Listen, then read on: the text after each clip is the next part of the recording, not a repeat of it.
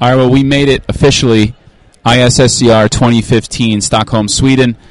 I am Dr. Christopher Fasano alongside my partner, colleague, and friend, Dr. Josef Gannat. What up, Yos? Yes, we are live on the floor. You could hear the buzz. You already. can hear the little rumbles. I hear the rumbles, man. Yeah, and I just ran into our old PI, well, my current one, your old one. Yes, sir, Dr. Lorenz Studer. Over at the bathroom. Hopefully we could get him over here. The bathroom is a meeting place. Yeah. Unfortunately, sometimes you don't, but it is a meeting place. So they gave us a nice spot, a nice locale. I tweeted out a pic.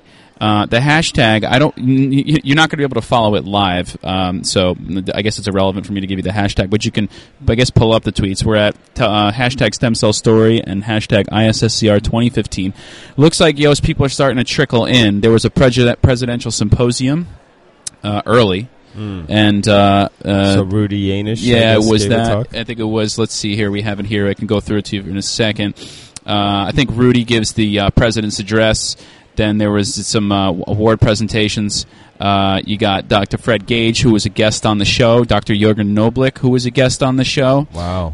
Yeah. And then, of course, Shinya Yamanaka. Yep. So there's a nice packed, star-studded first event. There's going to be a little break now. People are going to start to trickle in. I'm watching people come in, and this is what we're going to do. We're going to pull people aside, and we already got people coming up to us and asking to be interviewed. So I think we're going to be. I think we're going to have a nice time. The T-shirts are here. Also, T-shirts are here. T-shirts. As long as you just show up and subscribe to the podcast, you get a free T-shirt. You got to press that subscribe button. Yeah, that's how you do it. We're going to do subscribe. So.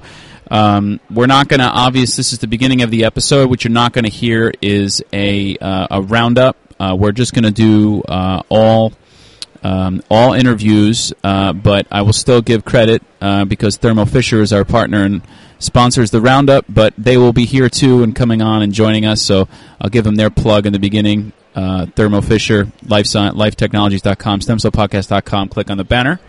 And I think Josef and I will shut it down, and then we'll be back with the first guest. What do you say, man? Sounds good to me. All right, guys.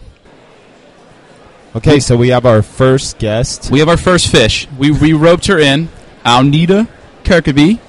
I hope I said that right. I used to call her AK. I used to say Aunita. But anyway, we should stop doing that. Welcome to the Stem Cell Podcast. Thank you. I'm so honored to be You're the first guest. So please tell us where you're from right now. What's your current position? Where are you working? So I am from Denmark, but I work in Sweden. So I actually cross the border every single day. I work at Lund University. Okay. And you're working for and with? I'm right now actually setting up my own group. Yes, you are. Actually, this week it's just become official. My group has been all recognized. Right, congratulations. That's fantastic. But you were with? I was with Malin Parmer, and I'm still working closely with Malin Parmer. Okay. Dr. Parmer we had on the Stem Cell Podcast. She did a great interview. She says great stuff. We crossed paths in Lorenz Studer's lab when you were visiting there as a visiting scientist, a visiting student at the time.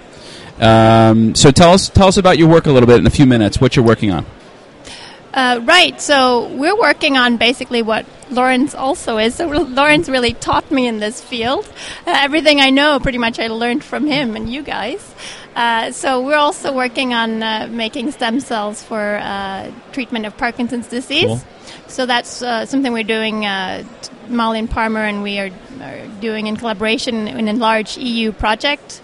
And then also in my own group, I'm working more on modeling human neural development in vitro in the dish. So I saw that abstract. It's like modeling, like kind of the neural tube. Is that correct? Like kind of reconstruction of the neural tube. Is that? Did I get that right? Like 3-dimensional? Right. We're trying to model the development of the neural tube with stem cells in a system where we can control where we have the anterior part and the posterior part of the neural tube in the dish. And you're giving a talk, correct, on Saturday? I'm giving a talk, yes, on Saturday, nice. right. And is it going to be on the neural tube work or the dopamine work? That's going to be on the neural tube work. So Excellent. That's actually the first time I'm presenting my own work from my own group. So your group will be where you are now? Is that correct? Lund, yes, in Lund? Okay. Exactly, yes. Okay. And you said you live in Denmark and you drive. I You take train? a train, yes. How far is the train ride? That's like 50 minutes from door to door. Oh, that's so not... it's like working within the same city. Sometimes in New York City it can take 50 minutes just to get down the street. That's how long it takes me. Everything is just smaller here in Europe. Yeah. So can you suggest some stuff for us to do while we're here, or we should do that offline maybe? I don't know. I mean, is there like a something that you have to do when you're here, or not really? Obviously, you have to eat köttbullar. Do you know what that is? What? This is a family podcast. Wait, what? How long have you been in Sweden for? We just got here. We literally just landed. What you is cannot it? be in Sweden more than 24 hours without knowing what köttbullar is. Köttbullar, what is it? That's like the Swedish national dish. Okay. It's meatballs. Oh, okay. Oh, okay. Sounds Swedish a lot meatballs? worse. And it doesn't matter which restaurant you go to. You can go to any restaurant and they will serve meatballs. Okay. So are they like All right. sweet, or are they they're salty, savory, or are they sweet? Because I mean, they have them in America, like Swedish Sweet meatballs. meatballs. Remember? Yeah, in IKEA, you And they're could get gross. them. They're really Swedish. not. They're not sweet. No. No, like the flavor's sweet. She's like, no, they're not sweet. Can you get sweet meatballs? Well, look, Yosh, I'm going to leave it to you to remember the name of that. I will. So great. Any other? Is Shane here? Is he going to be giving a presentation? No, I saw Shane you guys is not here. He's studying to be a doctor. To be a doctor. Yes, again. Yes. Again. No, yeah, still, I saw you guys just recently published together again. So he's working from a distance. Yeah. Okay. Great. Well, thank you for sharing your stem cell story with us. Yeah. And it Thank was you good for seeing having you. me. No problem. Congrats We'll on see you soon. your lab, your new group. Thank you. Yes. All right. Okay, so moving on, we're joined here by Patricia Rusu. Yeah. She's here from the German Cancer Research Center, and she is a postdoc there, and I assume you're working on stem cells. Tell us your stem cell story. I'm working on stem cells. I'm working on neural stem cells and glioblastoma stem cells. And I basically try to find out the difference between a healthy neural stem cell and a glioblastoma stem cell. What makes a cell sick? Interesting. This is very cool. We just heard, excuse me, a talk in NextGen about trying to identify the glioblastoma stem cells. This is Dimitri Plakotonakis and also Vivian Tabar. Yes. That we know it's from one of the CDs. What was it? one of those CD markers. There are a lot of CD markers. Yeah, and CD133 I think was the aggressive one. CD44 and CD133 was always the stem cell marker. Yes. But I think many people have a lot of problems with those things. Okay. A little controversy going on. I love controversy. I don't think it's a controversy, but they it's figured out that non-CD133 expressing cells can make tumors. So obviously it's not the best marker, but it's still a pretty good marker, I think. And this is a human system or mouse you're using? Right now we're using a mouse system. We're making glioblastoma in mice. We take the cells out, and I also compare adult neural stem cells from mice, what genes they're expressing compared to the glioblastoma stem cells, what genes are they expressing, and if there's a difference, and if the difference can be targeted. So the idea is if you have a drug that targets stem cells, your adult neural stem cells should still not die.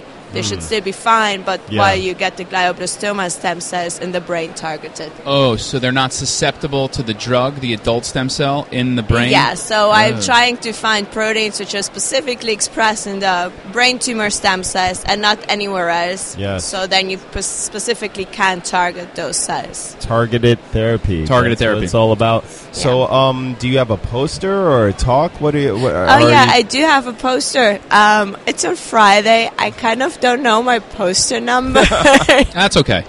Well, we could always find you on the app. You can always find me. I'm happy for everybody who comes to the poster. Yes, and the last name is RUSU. Perfect. Patricia. Yes. Do you listen to the Stem Cell Podcast? If you don't, you have to now. Yeah, from now on I will. I promise. All the time. StemCellPodcast.com. Thank you so much for coming. Thanks, Aswad. Have a nice time. Bye-bye. Bye. Back on the floor here, I have Shahab. That's his first name. Is that correct? Said that correct? That is correct. And you're from UCLA? I am, In Los Angeles, California, sunny LA, or sometime mostly sunny LA. So tell us your stem cell story. What do you do? You're a graduate student. Yeah, so in my lab, we are trying to develop muscle stem cells for therapeutic purposes for muscle wasting diseases. So we're trying to turn So we have induced pluripotent stem cells from patients, and we're trying to turn them into muscle stem cells. So we're trying to differentiate them a little bit, but not sort of all the way. Okay. And you're the PI in the lab is? Dr. April Pyle. April Pyle. Okay, very cool. You have a poster here? I will, yeah. Okay. So mine is on Friday. Friday. So how long into your studies are you? I'm finishing up, actually. I should be done, I think, in fall. Nice. And your plans? Do you know what you would like to do yet? I do want to go for my PhD after my master's, yeah. You going to stay in LA, or are you going to... I'm going to try and stay on the West Coast. Okay. So I don't want to limit my choices too much, but I do like it on this side. And what kind of work are you doing? Is it all tissue culture? Or are you grafting? What are you doing I don't with these do cells? engraftment. Somebody else in our lab does engraftments, but I do. I mostly just do tissue culture. So you're doing the differentiations, optimizing protocols type things, or more cell biology work, characterizing the cells when they're made, things like this? I'm doing mostly the differentiation stuff. Okay. And IPS and ESL? Just IPS. Just IPS. Very, very cool. And what kind of give me a disease that you're working on. So we mostly work with muscular dystrophy. Muscular dystrophy. Nice. Is there a muscular dystrophy mouse? Yeah, so the MDX mouse is MDX? the mouse model of muscular dystrophy. And how do you make muscle stem cells? What kind of pathways do you have to excite or So turn right now down? we're working with the transcription factor PAC7. Okay. So we're trying to see if overexpressing PAC7 will push these cells towards a... In the pluripotent state. Right. In the beginning. You put it in and it drives it. Well, we're trying to. Okay, I see what you're saying. Okay, very cool. Excellent. How long till you get to your tissue derivative, to your cell? We're actually still developing a protocol for that. 30 days, 100 days? Window? 10? Hopefully 5? a month-ish, 30 days. A month is okay. Yeah, You can live with a month. About right. 3 months is tough. Yeah. You don't want to wait 3 months for your cake to be done. It's too long. Or you don't want to wait 3 years for your No, you don't want to master's be to be done done either. That's too long. Is this your first ISSCR? Yeah, this is my first time at this conference. So that's very cool. So your first time is out here in Sweden. That's very cool. You have a very nice PI that sends you out here. That's very nice. Right. Well, so my program was actually funded, so I was free. Yeah. Yeah. That doesn't matter. I'm sure you're great. She would have sent you anyway, right? Of course. Of course. Yeah, Well, listen, thanks for taking the time out. Good luck with you so everything. much. All right.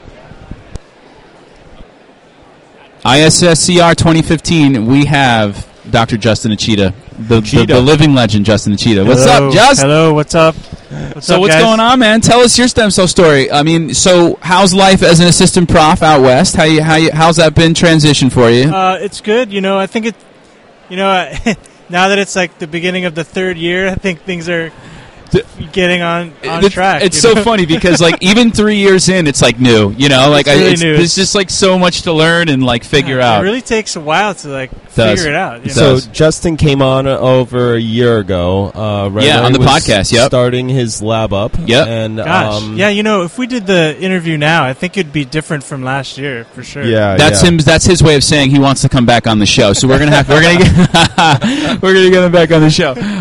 You're giving a talk. Yeah, it's giving a talk on Friday. It's about we've used these reprogrammed neurons to figure out how this really common form of ALS and frontotemporal dementia seems to kill neurons.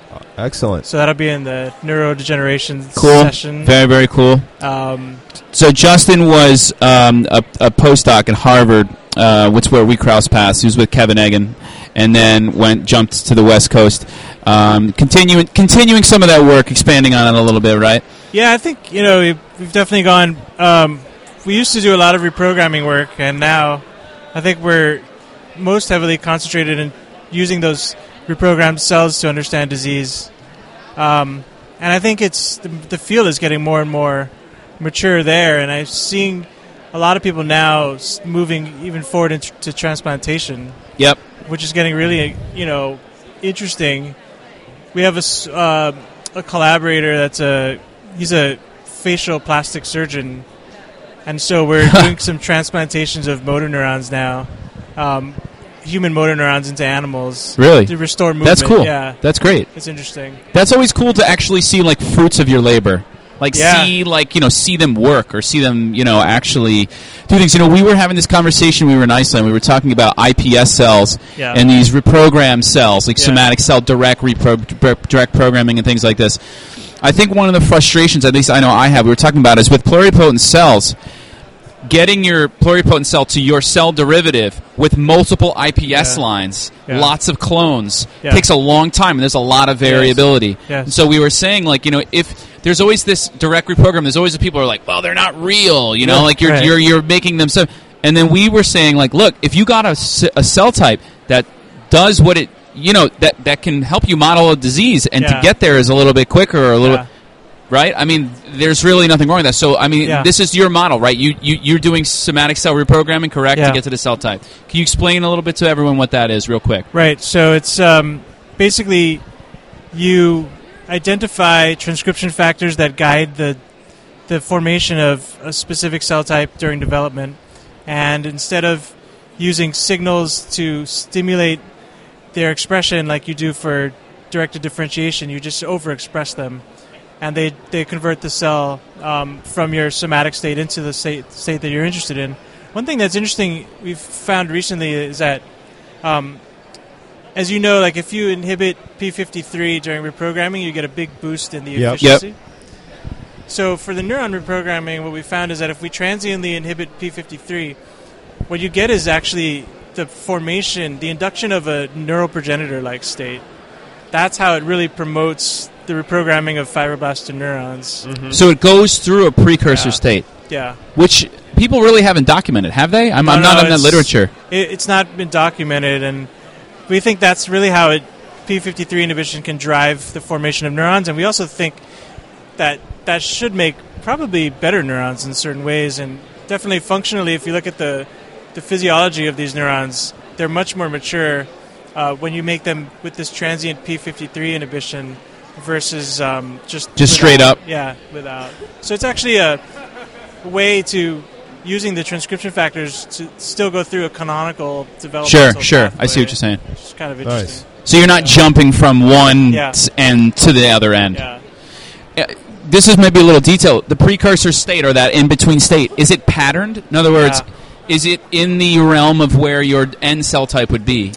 Do you know those things yet? I think in our case, I think it doesn't necessarily have to be, but one thing that probably helps for our case is that we see this OLIG2 factor go way up, which is, is highly expressed in these motor neuron progenitors. Right. But there are other factors that also, NKX 6.1 also goes up. But there are other factors that also go up, like SOX1, and I'm not sure if SOX2 goes up, but their PAX6 goes up. So you do see some sort of some naive markers a bit, some primitive stem cell. I don't think they're necessarily patterned, specifically, but they have factors up that would probably promote further patterning into different lineages. Very cool. So what is this tumor suppressor gene doing? That's a good question. I think that what it means is that what it's normally doing is maintaining. You've got to read we had to remind Justin to talk into the mic. He was getting all philosophical. Put the mic down. I think what it means is it's normally maintaining the differentiated state. And then you take that away, and then the cell automatically becomes a lot more plastic. Yeah. We're seeing these progenitor genes go up for neuronal progenitors or neuroprogenitors, but it could be that progenitors for different lineages are also going up. Yeah. Right, and so it's kind of, if you remove p53, you kind of destabilize that somatic state that you're in, and then you're able to change into other states, which probably could be one reason why cancer comes up. Right. A lot of times when that happens. Right. I see. Right. That's cool. Yeah, p53 gets around, man. Yeah, it's bad. It's bad news, but it's good news when you're trying to engineer. I mean, this is what we've seen in the literature. I mean, stick to something that you know, I guess. Yeah. I'm curious to know, how is this dopaminergic project going, the dopaminergic neurons for transplantation? It's going. It's definitely stressful, but Stefan, who hopefully we'll have him here, Irion, he's keeping us on our grind, making sure all the T's are crossed and the I's are dotted. So heading for 2017 for sure. Yeah, and they have Takahashi is doing that now out in Japan, right? They're the first IPS cell. I saw Malin Parmar in Denmark not so long ago, she was saying they're also doing something. Yep. Yeah, and actually the dopaminergic field, the Parkinson's field, they do a really good job of getting a global, having the experts really come together and share information. So it's, like, what are you doing right? What are you doing right? And how is it work? I learned that from Lorenz and Mark, and I feel that that's something that's great. I mean, it sounds obvious, but in science and competitive fields sometimes people don't want to share, but when you're venturing into putting things into human beings, there's a lot to learn. Taking your protocol to make your cake just to eat it in the lab is one thing, but when you're going to use the cake to help people out, there's a lot of differences, and so it's good to get that kind of global knowledge. I think that, the leaders in that field, Lorenz and the others, have really taken that approach, and that's why I think you guys are so far ahead of many of the other areas in trying to transplant these cells. Well, let's not forget about Sally. She's also... there's the RPE, which is going to be close. That's Sally true. will be a year and a half away from their group. Sally Temple from getting an IND to put cells into eyes. Wow. So, I feel that stem cells are, based therapeutics are around, I don't want to say around the corner, but they're getting closer and closer. They're turning the corner. And I think at this meeting, hopefully we're going to hear more about translation and therapeutic and so things are there like this. any... do you feel that there are any, as far as safety of transplanting the cells, are we there? Are they going to be safe? With the freezing and thawing, survival is probably going to be an issue. But in terms of tumorigenic cells, it's not really an issue. Wow. So, just because do you purify them, or is it they're just so homogeneous? Exactly. They're so down the line that it's not really an issue. That's amazing. Yeah, and Lorenz has some really beautiful work that I don't know if it's published or not, but he's talked about it on the show too. Was that they can actually now, when they graft or transplant the dopaminergics, the neurons, they integrate and hook up to the point where if you can record electrophysiologically in vivo in the brain of an animal from the cortex, like where they project to, and then stimulate the grafted neurons, and you can get responses in the cortex. So that tells you, that was a lot of words for people that don't understand. That tells you that these cells are actually hooking up, these neurons in the brain. And that was always the question. Are they there just dumping good stuff, or are they actually hooking up? And it seems like they're making circuits, they're making connections, which is an awesome... it's tremendous. And that's interesting, because for the dopaminergics, do you want them to just continuously release dopamine, or do you want them regulated? Ideally on demand, On demand. On demand, but...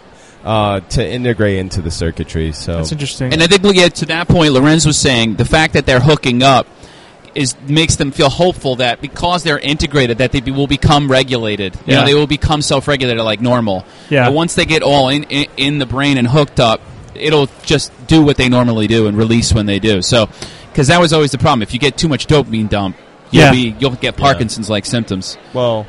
Over too much dopamine to deplete it, you know what I mean? Like you can get like Huntington's-like things and things like that. Dyskinesias, right. So, but the patients that received the fetal transplants, from what I saw, they looked pretty remarkably rescued. It works well. Yeah.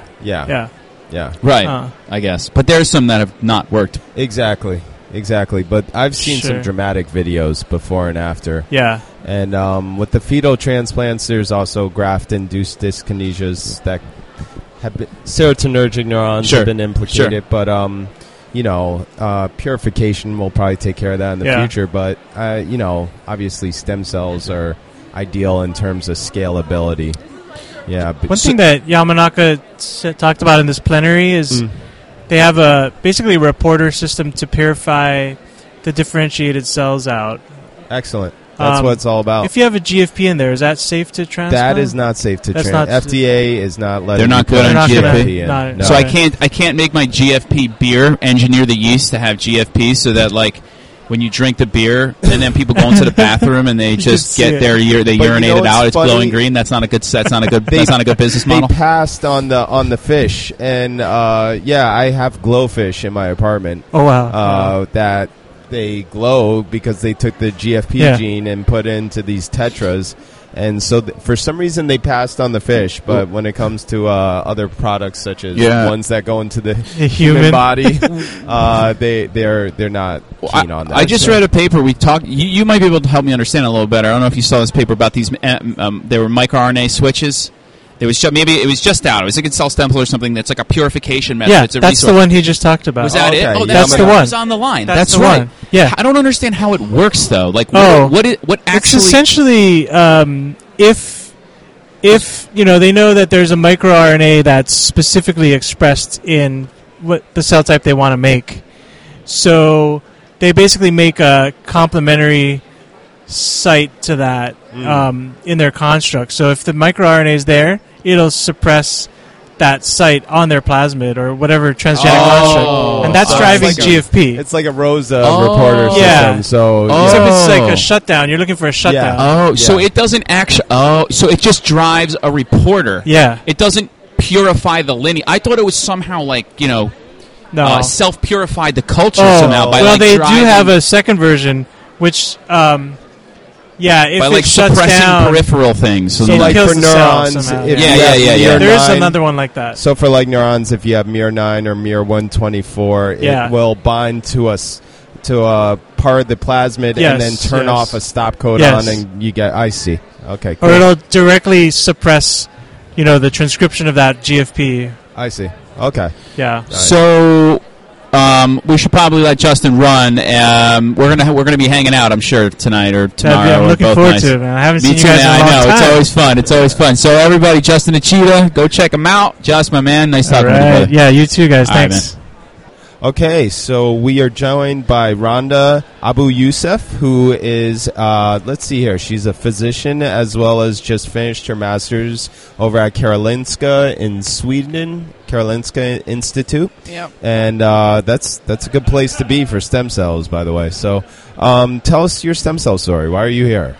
Okay, actually, I'm studying at Lund University in the south of Sweden, but I came here this semester to do my thesis. I see. Okay. So, but yeah, my thesis is on neural stem cells. Neural. We were talking to neural guys, so that's good. We're biased too. Yeah. Okay. You're in good hands. And so what with neural stem cells? All right, we're investigating the molecular clock in the cell cycle of neural stem cells and seeing if possibly there's a link between the molecular clock and the cell cycle. I love me some clock. I love cellular clock, like timeless. Yeah. And these like great like clock.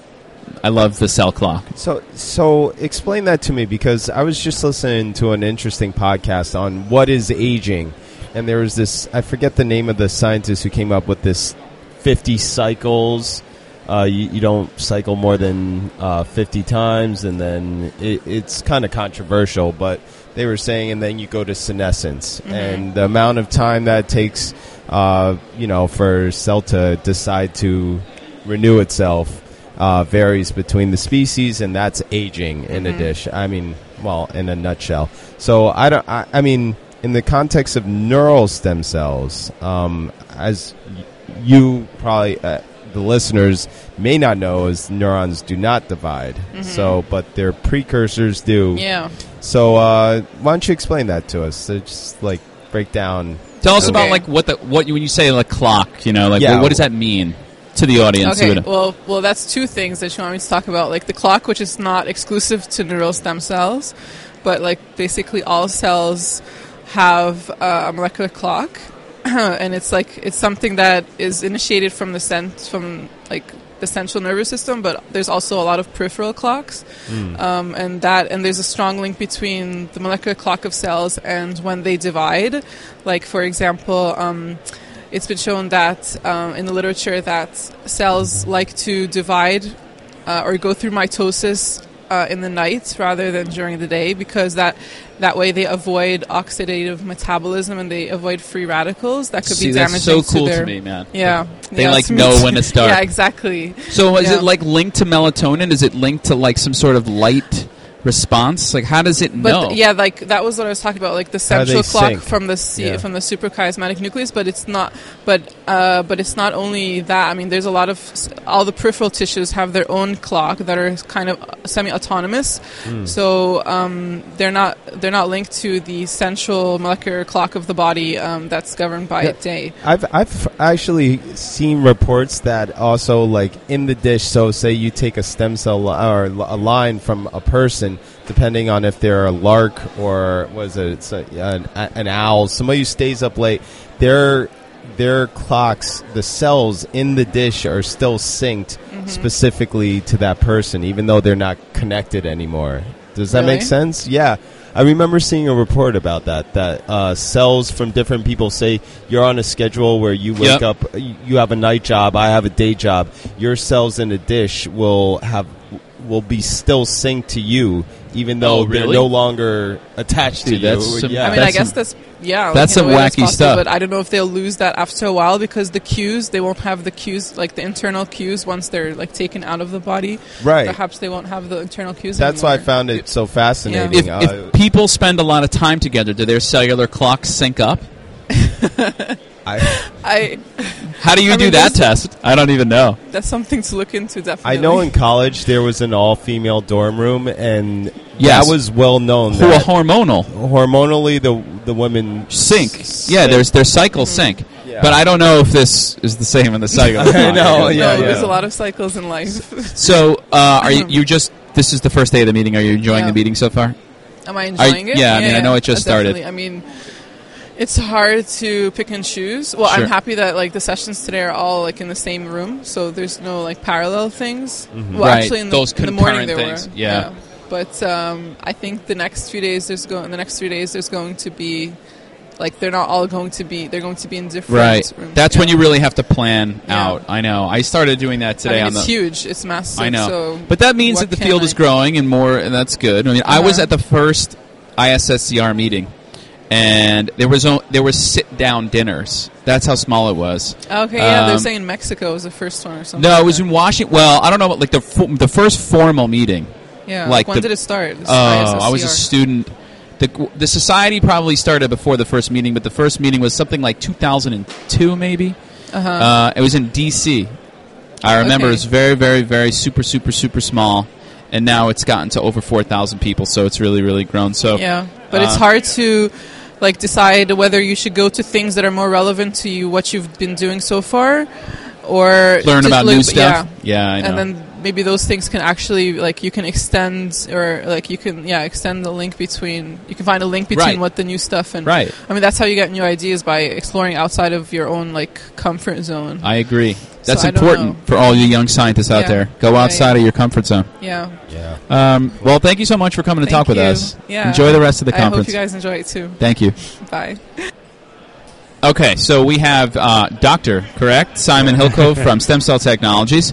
Thanks for stopping by the podcast booth. Tell everybody your stem cell story. So tell us how you got to where you are today and what you're doing there. You're product manager currently? Yeah. So tell us how you got to your current position at Stem Cell Tech. Sure. So I've been at Stem Cell for about 5 years now, and the first couple of years there I was doing product development, developing new media for differentiation and maintenance of pluripotent stem cell. But the last 3 years I've been a product manager, so I've been managing the pluripotent products for Stem Cell. Cool.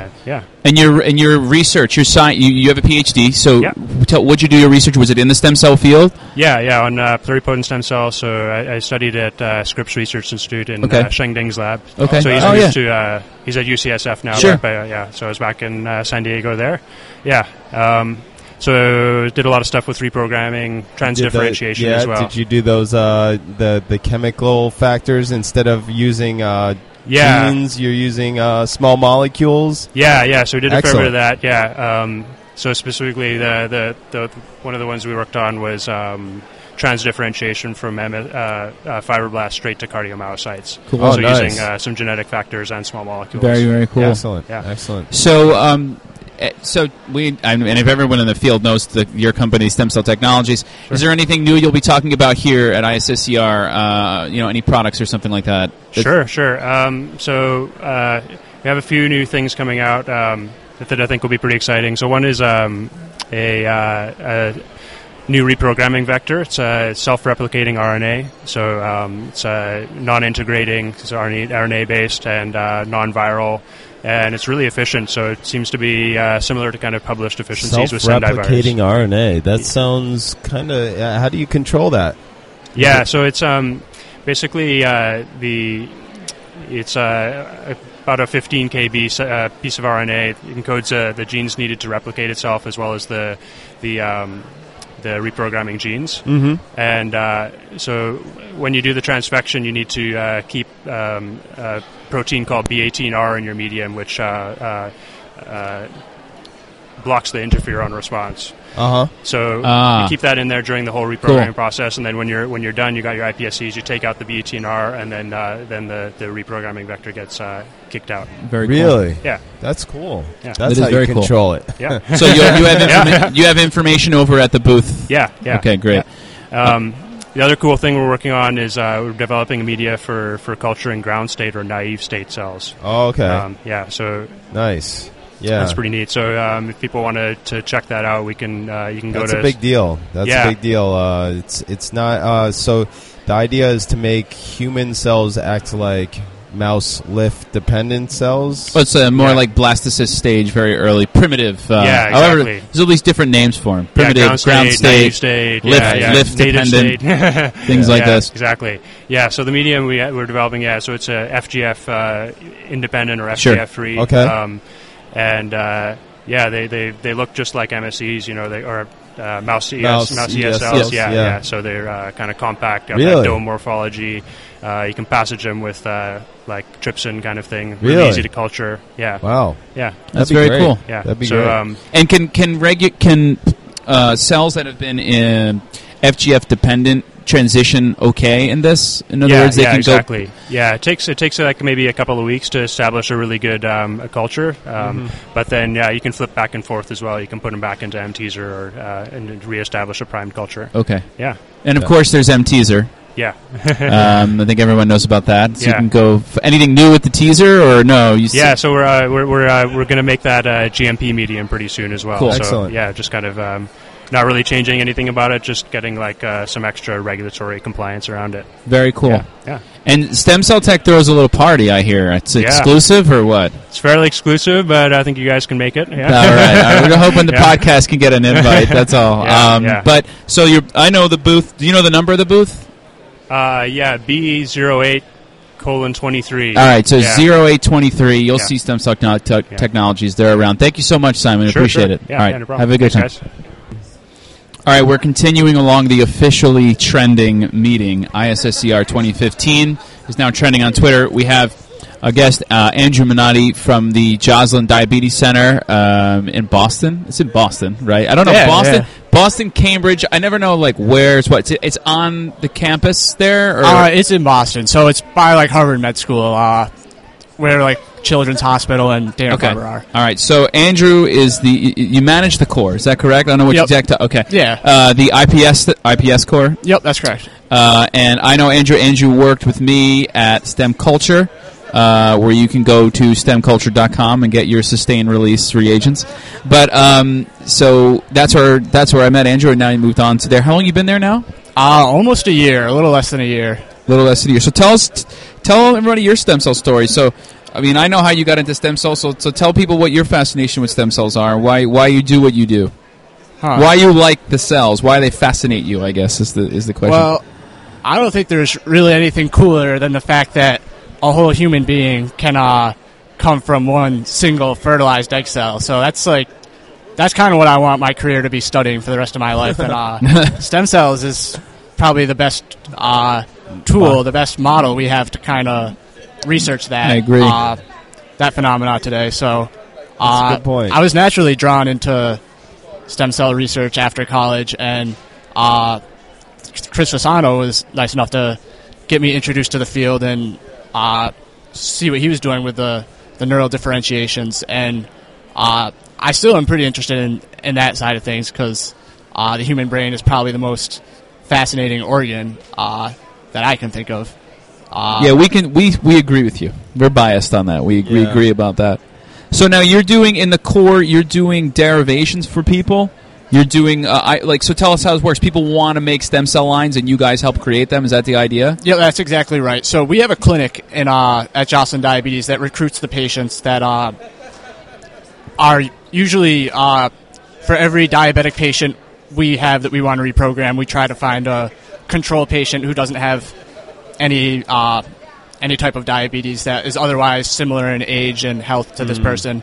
We reprogram the lines and then usually give it to the researchers. There's a number of PIs who are using stem cells now for a variety of different things at Joslin. But we mostly just do the reprogramming and characterization services for them, and then sometimes specific projects people will kind of ask for help on, but it's mostly just generating the stem cells. Excellent. So what kind of vectors, how are you reprogramming? Right now, we use the Sendai virus, the Cytotune kit, and we use a plasmid, episomal plasmid as well, that we buy from Life Tech.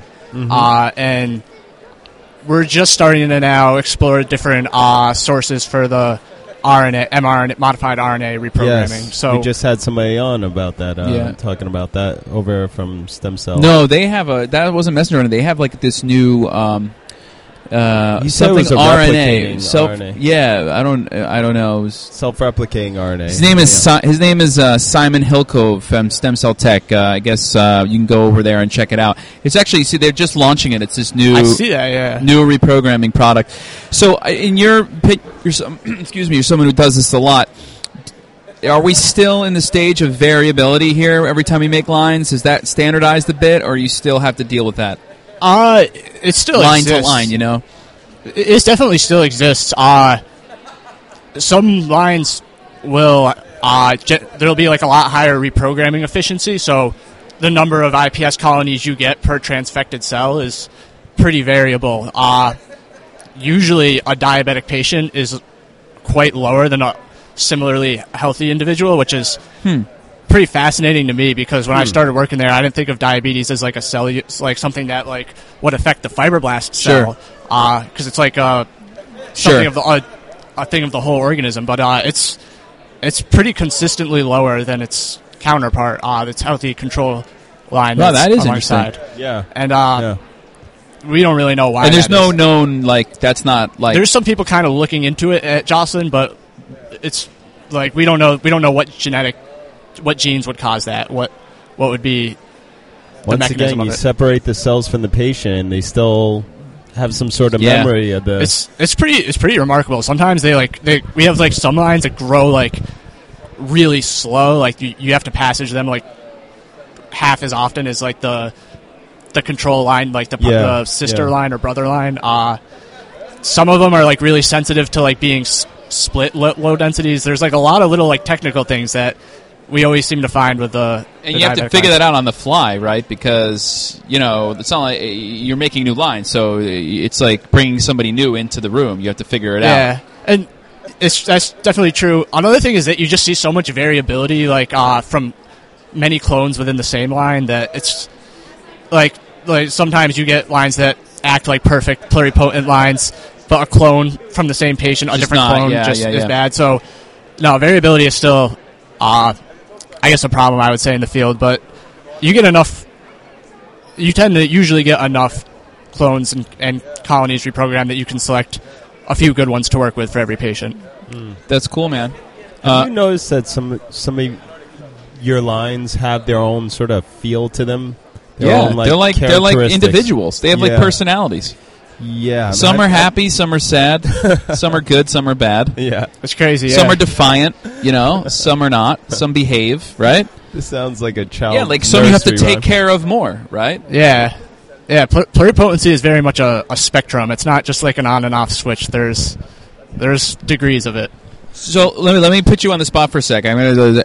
What's your feel on this ground state situation? Like making the cells more. These reports where you can make the pluripotent cells more blastocytic. The lift dependent, non-FGF dependent pluripotent cell. Like Stem Cell Technologies is now offering a media. They said that can you can take your cells and make them more blastocytic. It's always been my thing that I only needed to make what I want. Right. So why do I need to change the whole starting cell? But I think Austin Smith was the one that said it might help decrease variability, because if you can go all the way back, like it puts your back against the wall type thing, then you have to start from there. I don't know. I mean, do you use these cells at all, or you thought about it at all, or no? I haven't used it, and I'd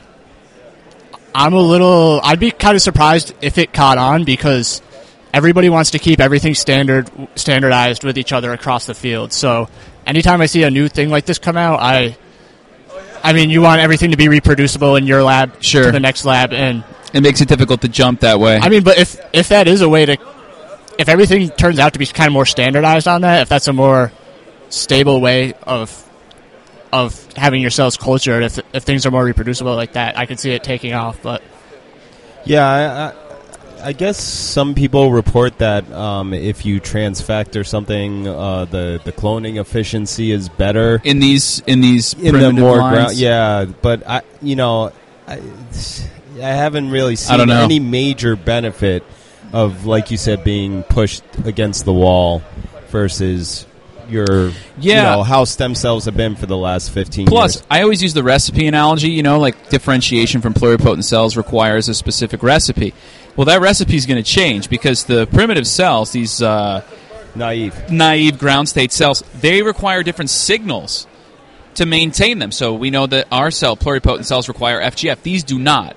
So that means that if you want them to exit and differentiate, you can't just throw on TGF-beta antagonists because to them, TGF-beta does something different in that state. So you kind of have to tweak your whole differentiation protocol, and no one's really going to... I mean, maybe they will. Again, I guess it's what do you get? If the reward is better, like it standardizes it that much, maybe it's worth it. But I just don't know enough about it. That's why I asked you. I don't know if you were doing it in the lab at all. It's generally really hard to get researchers to change what is working for them when they're 3 years into a project. So I'd be kind of surprised if it did, but I'm curious to see what people's experiences with it are. Yeah, well, we'll definitely tease this out over time. I know. I mean, biologically, I think it's important because I think why the human ES cell is not like that, why it's not primitive, why it's not like the mouse ES cell.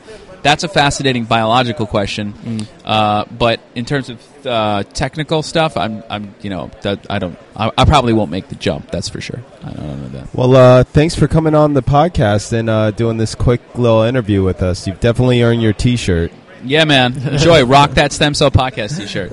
Awesome. Thank you, guys. Thanks, man. Okay, we're joined here by Bjarki Johannesson. Did I say that right? That's correct. All right. He's a postdoc in Dieter Egely's lab, who we've had on the podcast before. You could check out that episode on our website. And so Bjarki, tell us what you're working on and what brings you to the ISSCR 2015. Right. So what I've been working on this past year is comparing SCNTs to IPS cell lines, and just having a look at sort of if any of the aberrations that have been described for iPSCs also hold true for SCNTs. Okay, so we should... Somatic cell nuclear transfer? Yes, enucleating an egg and putting in the nucleus of a mature cell, like from skin, and reprogramming it the old-fashioned way, the way Dolly was cloned. Yep. Versus the Yamanaka way, which is IPS cells. Right, exactly. Yeah. So...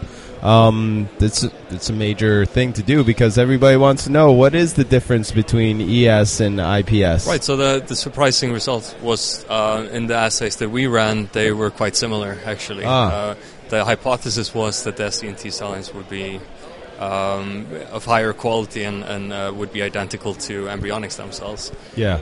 But we found that, again, in the assays that we looked at, they were very similar. Excellent. So explain to everybody why. Is there something particular about where you work that allows you to do this kind of research? Because SCNT and eggs and things like this sometimes in academic environments could be difficult. So explain to everybody a little bit where you are. Right. So I work at the New York Stem Cell Foundation, and it's unique in the extent that we're largely funded by private money, by philanthropy.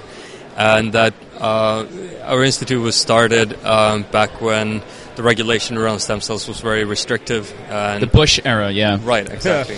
So we can say it. You can say Bush here. It's okay. We know what happened. So that allowed people to do the research that was not funded through federal money, basically, and allowed that research to progress even when the authorities were against it. Yeah, the New York Stem Cell Foundation we know well. They do they've done a great job. They continue to grow and are doing things, and they raise a lot of money and really do a lot for the field. I was lucky to be a part of the fellowship program early which really helped me out. So, and I know Dieter is great. Dieter's Dieter. We just bumped into him out there, but like he looked like he was just stumbling around. I said, Dieter, what are you doing, man? I'm gonna have to get Dieter a shirt, I think. Yeah, definitely. I have to get Dieter a shirt. So, you have any plans in Stockholm, or just the meeting? Are you going to go do some sightseeing? Just the meeting. I went to visit my brother who lives up in north of Sweden over the weekend. So that's nice. Sort of two flies with one rock. That's nice. Yeah, twofer. That's nice. Well, you see anything special so far? Any great talks or posters? I mean, the plenaries today were great. I missed it. But they were a little mostly published data. That's true. But no one wants to show their cards, you know? Yeah. Sure. I'm hoping the poster session will maybe reveal some interesting things. I think so. I know our buddy Paul Tazar takes a big stand on presenting published work. I just saw him tweet something already that said, I'm presenting new data. Are you? ? Hashtag ISSCR 2015. We need to get more of that. Yeah, so I know he's a big proponent of if it's not new, don't talk. And I understand why people don't. I get it. But I'm more of a, we need to be collaborating and knowing what's going on. But anyway, we appreciate the time. Thank you so much. Enjoy the rest of the meeting. All right? Thank you, guys. All right. Okay, so we're now in the, what are we in, like 6 o'clock point? This is the opening ceremony. There's wine. Scientists are drinking. Yep. We should sound an alarm. Alcohol and science. Alcohol and science. It's a good mix. It's a good mix. It really is. We have Mohammed here with us. He's from UCLA. Yes. So, and your last name? Tell him. I can't see it. Asani Nia. Asani Nia. Yeah, it's kind of weird to pronounce. Asani Nia. Did I say that right? Yeah. All right, good. Perfect. So, Mohammed, tell us your stem cell story. Tell us what you do, why you're into stem cells. Okay, so I'm originally from a university called CSUN, which is Cal State in Northridge, and I got into this program called the Bridges program, and it's pretty much just a program funded by CERM, where they get bachelor students or master students, and they send them to a lab in UCLA that's focusing on stem cell research. And that's cool. So for the past year, I've just been working in a lab and just getting units towards my degree for it. And the reason why I think it's awesome and the reason why I think it's amazing and important is because it's literally like the future of medicine. It has so many applications that are so far-reaching, and this is all just the beginning of it.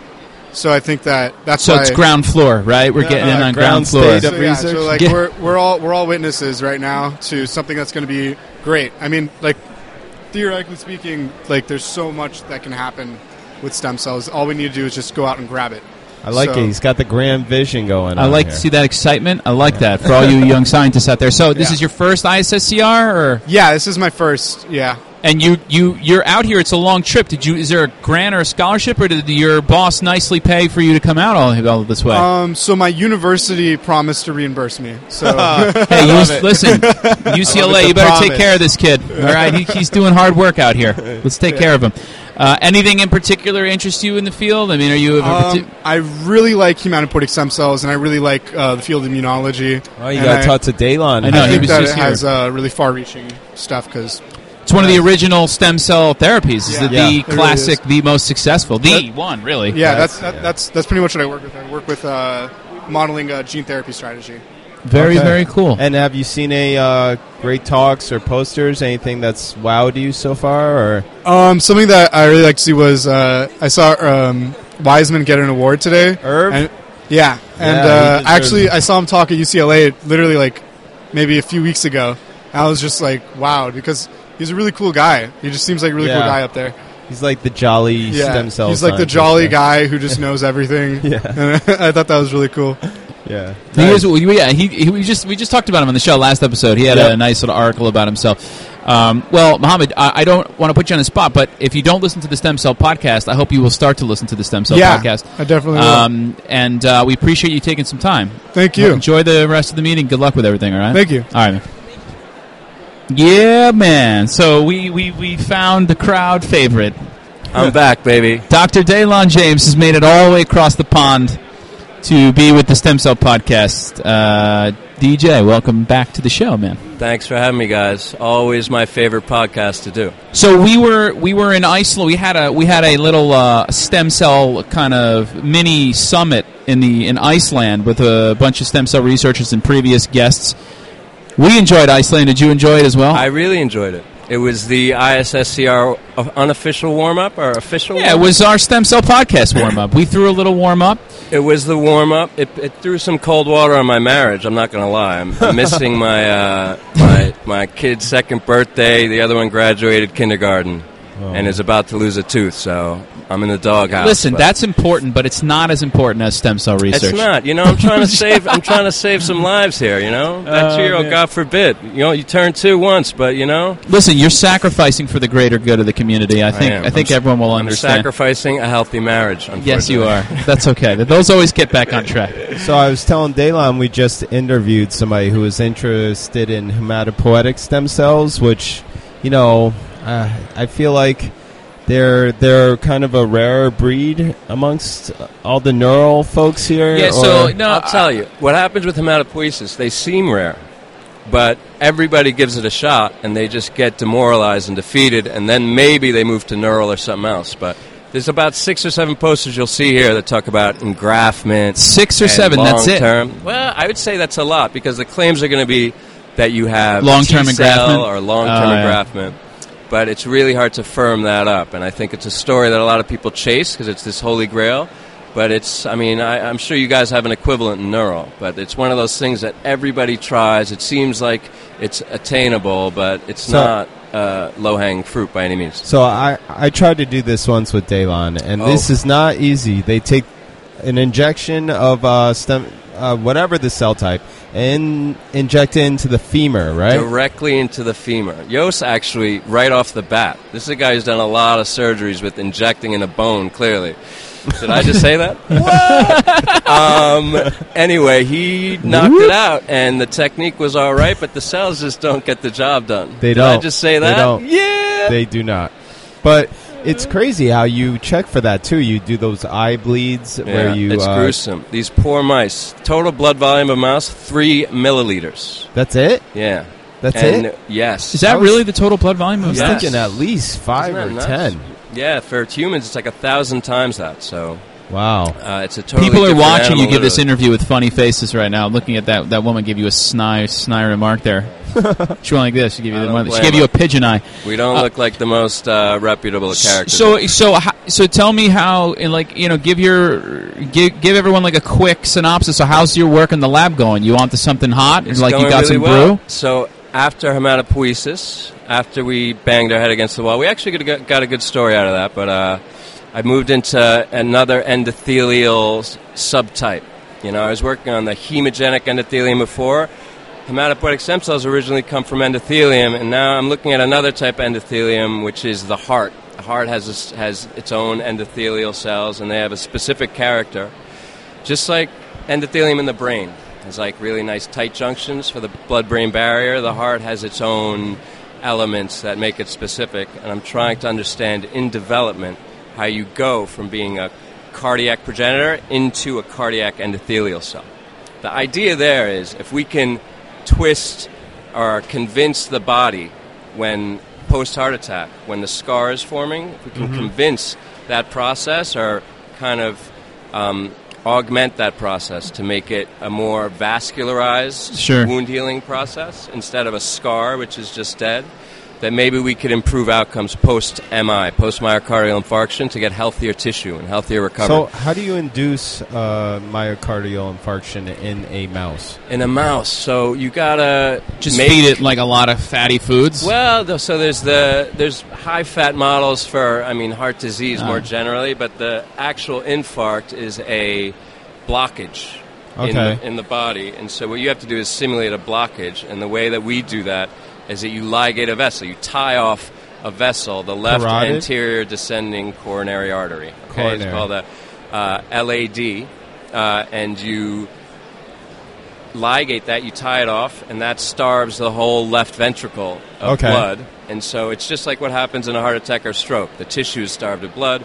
You get ischemia, death.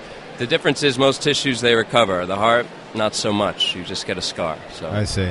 So we stimulate that, and then we close the mouse. Before we close, either we inject cells directly into the infarct zone, or we let them recover for 2 weeks and then come back at them with the cell dose. So. I see. So there's two different ideas there, though. One is how can we get the heart to heal after a heart attack, and then there's more like what we do. How can we deliver cells in there to create a graft, that'll be more functional? We're working on both ends of that. These cells don't divide. Like I know neurons don't divide and cardiomyocytes don't divide, right? Yes, although cardiomyocytes don't divide? They do. So just recently, they don't. The dogma for years was that there was no turnover in the brain. You guys know that that's not true. And the heart just recently, by the same methods, was shown to have turnover. And just recently, the last couple of weeks, there have been a couple papers talking about turnover in the heart. So there was this classic Karolinska study where they look at C14 from fallout, yeah. which is a beautiful, elegant study I want to elaborate on. But just now in Nature, a couple of days ago, they published showing that the hypoxia is an inducer of cardiac turnover. And they did this really nice lineage tracing to show that there's a population of cells that are just like neonatal progenitors. So the great thing about the heart is that it doesn't heal, but if you're a newborn mouse, you can recover from total apical resection. You cut off the tip of the heart, and it grows back no scar. In an adult, that doesn't work because those cells, the stem cells in the heart, lose that kind of capacity. Yeah, it's really interesting. So this is a really hot topic in regenerative medicine, activating endogenous stem cells, right? So right. For example, in the RPE, which is with Sally Temple's Hole and Jeff Stern, their discovery was like in the salamander, they have this ability to regenerate, like in the eye, they can produce new. But for some reason, it lost its capacity. Why is that? Well, what they found is that, in fact, in the eye, in the RPE, it's quiescent and static. They don't turn over. However, if you remove them from the niche or you take them out of their element, they're capable of actually dividing and producing and turning over.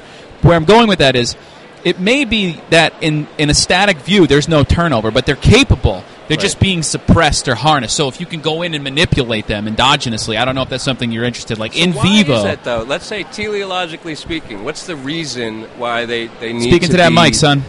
Why do you think that is, that until you remove them? Why are they actively suppressed? Cancer, I guess? I think so. I think it might be just a mechanism of, like, out-of-control, aberrant proliferation. The body shuts it down.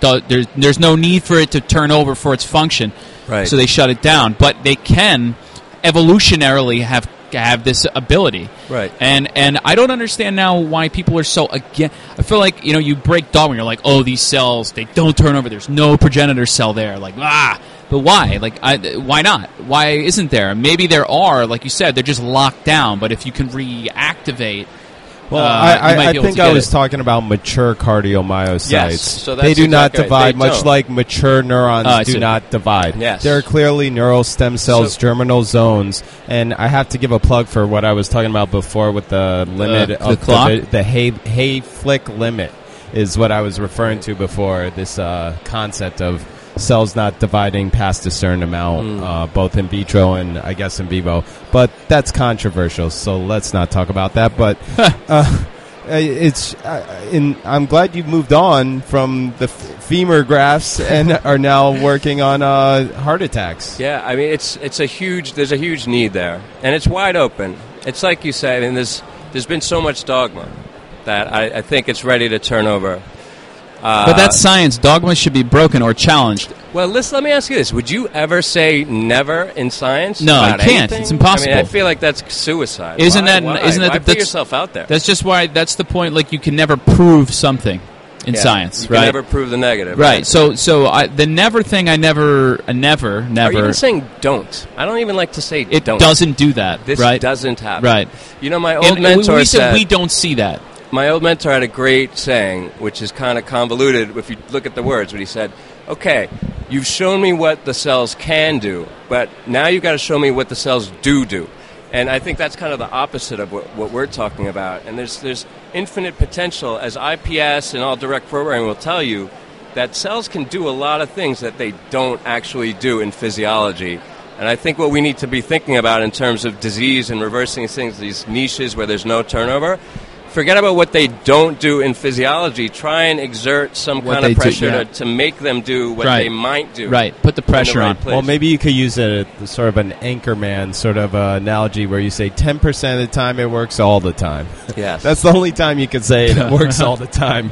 because it just doesn't happen pretty much. I mean, so this is, just digress for a sec, this is your first ISSCR for a while, right? Yeah, I think the last one I went to was with you in San Francisco. San Francisco. Yeah. So have you seen the growth? I mean, there's a lot of people here, yes, right? It's amazing. I mean, these booths, it's the interest. I think that's great. You see a lot of people who are younger. I see a lot of people that don't have advanced degrees, people who aren't even in grad school. I was talking to someone who's just graduated from college and was interested in stem cells, and I'll bet there's a big population of those types here, or more so than there have been in the past, so... Well, we just talked to a guy who is an undergrad or is a master's student. He was fired up, man. He's masters. He was really fired up about stem cell research. Like what love it. This is we had Andrew Minotti on. He's a technician. He's a manager of a core, and his statement was like, I find it fascinating. There's one cell that can give rise to a whole human, right? And how that happens, I want to understand. So it's that intrigue. Like what are these cells? What are they doing? It's trending right now, the meeting, worldwide. Trending up. ISSCR, the meeting, you mean? 2015, on Twitter, it's trending. Wow, that's amazing. Daylon's hard on Twitter, right? I don't get on Twitter so much, but I got to develop that part of my game, for sure.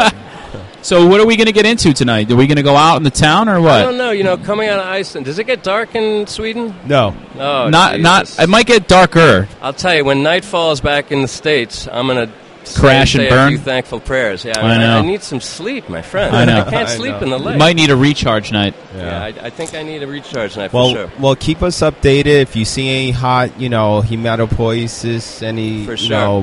We're probably going to be looking for neuro posters or talks. You guys are neuralists. We try to be diverse for the podcast, but we have an internal bias that's hard to shake. No, listen, it's reflective of the scientific community, so I think you guys are inclusive of all types. It's just there's a lot of neural out there, let's be honest. People love the brain. It's because neural's where it's at. Yeah, it is. You don't need a heart if you got no brain. It's like the Cowardly Lion. Who had no heart? The Tin Man? It was the Tin Man, yeah. Right? The Tin Man was more sympathetic. Yeah, the Scarecrow is an idiot. But he didn't have a brain, was heartless. right? If I only had a brain. The Scarecrow was the brainless one. I don't know. I'd rather be the Tin Man. Of course you would. Definitely. Of course you would. All right, man. So keep us Later, updated. brother. All right, guys. Thanks for having me. Okay, so we are joined here by Devin Inez from UC Riverside over in Moreno Valley, California.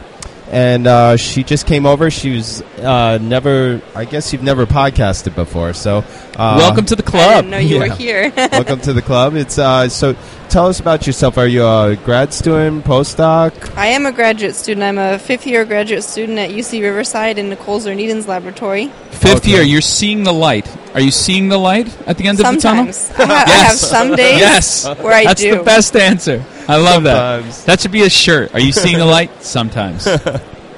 So what are you working on in the lab?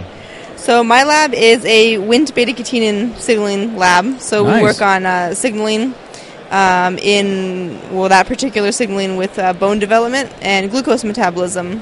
And I work on that signaling pathway in relation to microRNAs and how those microRNAs regulate that pathway to promote bone development. Okay, great. So we say that say what can't Wnt do? Wnt's involved in everything, That's very which true. is why its regulation is so important. It's very true. So, I don't know how we could, for like a lay audience, explain to what Wnt signaling is. We just say it's one of the major signaling pathways in the organism. So pretty much beta-catenin is a transcription factor that has a whole bunch of targets. I think the important thing to remember about beta-catenin is that it is depending on at what point in time of differentiation it's expressed, it has different functions. So, it's involved in maintaining pluripotency in embryonic stem cells. Yet when you differentiate, if it's expressed again in another wave at a later time period, it promotes differentiation, and even at a later time period than that, it promotes osteogenesis. So it's a wave pattern kind of protein. This is what I love. Tell everybody what Wnt stands like, where it got its name from. It's wingless, and I actually don't remember what the T comes from, but they initially discovered in Drosophila, and they found that when they knocked it out, they have no wings. I want to be able to name a gene. I've always talked about this. Like Sonic Hedgehog? Yeah, give it something funny. You should have been a fly geneticist then, because they seem to get to name all the proteins. There's still time. Maybe I can switch and just get into time. flight genetics. You can do this like part-time and go be a flight geneticist on the other time. Thing is, I have too many part-time. I need to kill some part-time.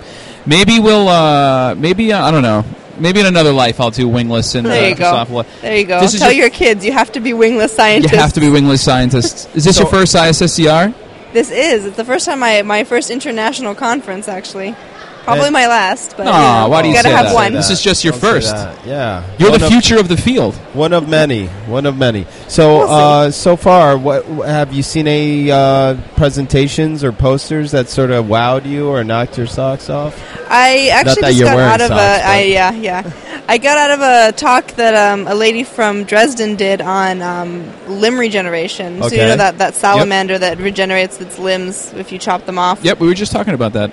They did one where they talked about they're just trying to figure out exactly why they do that or how they do that, and they were talking about these different. I think she called it the borderline theory or something like that, where you have a border between the anterior and posterior, and if you switch that around, they do regenerate extra limbs because every place that you have that border, that seems to be where it's being directed that they regenerate these limbs. And actually, Sonic Hedgehog seems to be the director of that. Nice. So we classically think of Sonic Hedgehog as a patterning gene in early development or in neuronal development, but seems to be limb development as well. Yeah, definitely. Something I haven't somebody thought about. who worked on that in the mouse. They did limb development with Sonic, and it was in not Catherine Anderson. What's her name? Alex Joyner? Alex Joyner's lab. Yep. Yeah. So I definitely learned something. I didn't actually think that Sonic Hedgehog and limb development were necessarily hand in hand. Right. No pun intended. Right. Yeah. There you go. Yes. So Sweden, you've never been, I'm assuming? I have not. Are you going to explore a bit? I think so. You should. I got in last night and it was late, so I didn't get out. And then today I was working on something and I didn't get out, but I promise I'm going to get out tomorrow. You should. Make sure you take in some science and take in some sights. Yes. And now you're subscribed to the Stem Cell Podcast. I am now subscribed. This is amazing. I didn't know you actually guys had this kind of thing. Make sure you tell your friends. I will. And, my lab will be she's getting a T-shirt, so she's definitely getting a T-shirt. I'll wear it to work when I go home. Yes. Spread that love on the West Coast. Thank you so much for joining us. Thank you for having me. Thank you. Enjoy your meeting. Thank you. Okay, so we're joined here by Goizden. Gozde. No G. Yozde. No, I think I with got G. it. With G. Gozde. Yeah, Gozde. So, just say it fast enough. It's right. She's visiting here from Turkey. What's your last name? Aydın. And where are you from? I'm from Ankara Hacettepe University. Okay, great. And you were telling us before, because we had to actually re-record this because of a microphone problem, but that you work with mesenchymal stem cells, is that correct? Yeah, mesenchymal and hematopoietic stem cells. Okay, so tell us what you work on in the lab. You're a PhD student? Yeah, I'm PhD student in Stem Cell Sciences Department. I am isolating mesenchymal stem cells from human bone marrow and human fetal tissues like placenta from amnion, Wharton's jelly from chorion. And I'm also working with cord blood and isolating human hematopoietic stem cells from there. Okay. And you say you engraft them into immunocompromised mice? Yeah, actually, I am trying to way to increase home and engraftment of hematopoietic stem cells after bone marrow transplantation. So I am doing some in vitro co-cultures and trying to optimize the first expansion, ex vivo expansion of hematopoietic stem cells, and then I want to more gets common lymphoid progenitor differentiate lineage so that afterwards when I give to not skid mice, maybe I can improve the homing engraftments and I can maybe more get lymphohemopoiesis. Because afterwards, afterwards we want to do a gene therapy for skid patients, and lymphohemopoiesis is really important for them because they don't have BT NK cells, and they need bone marrow transplantation plus gene therapy for other skid patients. So if I can increase hormone engraftment of cells, then more lymphopoiesis will increase the survival of the patients. So we talked about this before once, the bubble boy syndrome. Yeah, bubble boy syndrome. Bubble boy Seinfeld, bubble boy syndrome. Yeah. So you're a grad student. Is that right? Graduate student. No, I'm still a doctorate student. A doctorate student. Yeah. About how many years in are you? How many years have you been? Well, is it different? I'm just trying to understand how it's different than in the U.S. In my country, it's between 5 and 6 years you finish the doctorate, but there's no time limits. Like you can finish 7 years, but it's a very long time because we are taking 2 years in the beginning only lectures. Oh, wow. And then we have to pass the PhD proficiency exam by oral and written. Okay. Wow. And then afterwards, experiments, in the lab, laboratory analysis is coming for 4 or 5 years, 3 and between 5 years. So you're towards the end, though. Actually, I'm on my 4th year. I passed the PhD proficiency exam. Now I am on my 4th year, and probably 1.5 or maximum 2 years left to finish. That's great. Are you presenting any of your work here? Do you have a poster, or you're just here to view? No, actually, I did a presentation in European Bone Marrow Transplantation Congress at Istanbul, so I didn't bring anything here, but I sent for ISSCR in Finland next year. Actually, in September, I think. I sent my work to ISSCR. Very, very cool. So are you having fun so far at the conference? Yeah. It's early. I mean, it's only the first day. It's so good to be here. Yeah, it's so good to be here, and I'm enjoying a lot. It's nice atmosphere here. Well, you have to make sure you tell everyone back in Turkey about the Stem Cell Podcast and make sure they go and check it out because they're going to hear you. Yeah, of course, I'm going to tell. They're going to hear you now. T-shirt. Yeah, I got the T-shirt. And you're going to wear it. T-shirt. All right. Well, enjoy yourself at the meeting. Thank you so much. Take care. Okay, so we have a sort of a double treat here. We do. Kiesuke Kaji from the MRC Center of Regenerative Medicine in Edinburgh, and I just met him with Malin Parmar here, and she tells me he is just the best kept secret over here. So. We have the best kept secret live at ISSCR. So tell us about your lab, what you work on, and what your stem cell story is. Yeah, I work on to understand the mechanism of reprogramming, how cell become iPS cell. Okay. That's our focus. Nice. So are you doing that with the Yamanaka factors or small molecules? Using Yamanaka factor. Okay. Yeah, people know how to make iPS cells, but people don't know why cell become iPS cell. That's our question. So the mechanism of how they convert back. Yes, exactly, during the process. So one we published story is reprogramming is not necessarily tracing back the normal development process. So they do completely different way back there. Really? That's very very people cool. Don't pay attention it's actually much. True. You think about this a lot. The field of iPS cells has gone to where it's gone, right? Yeah. I mean, but really, what's actually going on is not really as known, right? So we were worried. We're working on how to push them back forward and get them to where we need them to go. But how they actually journey back, if they're really going backwards or not, like you're saying, is really not known. Now that I'm actually thinking about this, interesting and exciting. It's not written in a new textbook yet, so we want to make information. Right. I mean, from the biological standpoint, that's incredibly intriguing. Like how can a cell do that? How is it that happens? Because it seems, I mean, to the very lay person, when you tell them about reprogramming, right, the first thing they say is, how can that happen? Yeah, like, how does that happen? Yeah, I need to answer. And the answer is we don't really know. Yeah, exactly. Very, very cool. Great. So are you giving a talk here? My student giving talk on Friday. Okay. That's really quite interesting. Starting this reprogramming process, we found one molecule which accelerates this reprogramming. But this also helps transdifferentiation. That's what Marine help. Yes. Okay. So if we top up together with IN factor, fibroblast become neuron very fast. Really? Yeah. Excellent. So very, very cool. Jumping a hurdle there. With that's very cool. How fast is very fast? So usually we need 50 days to get the mature functional neuron. But using this factor, it become 25 days. Wow. Cuts it in half. It saves the postdoc life, no? Yeah, exactly. Save the postdoc life. No, but this is another thing. We were talking about this a lot. Before we were here, we were in Iceland with some friends, and we were talking about this. Talking about the getting the cells to where they need to go in a reliable, reproducible manner, and sometimes that can take a long time. The question is, with a lot of lines, the amount of work people are doing and the scope, it can become very tedious and cumbersome and take a long time and a lot of reagents as well. So who's in your lab is giving the talk? Tyson Rouet. Tyson? Yeah. Right? Okay, great. Yeah. We'll have to check it out. Yeah, definitely. On Friday. Okay, great. Thank you very much for taking some time. Thank you very much. Yeah, and thanks for coming. And up. now we have Dr. Malin Palmer, who's. Are we going to continue to go through? Or you want to stop? Continue on. But this is new to us. That's why we don't normally have back to back. Malin's been on the show. A very popular show, one of our most popular episodes. Yeah, I would hope so. They're very, very popular. So how is your stem cell experience so far? It's the first day of the meeting. How's it been going for you? You should introduce. She's from Lund. She's from Lund. Yes, I'm from Lund. Sorry, I assume everybody knows. I'm sorry.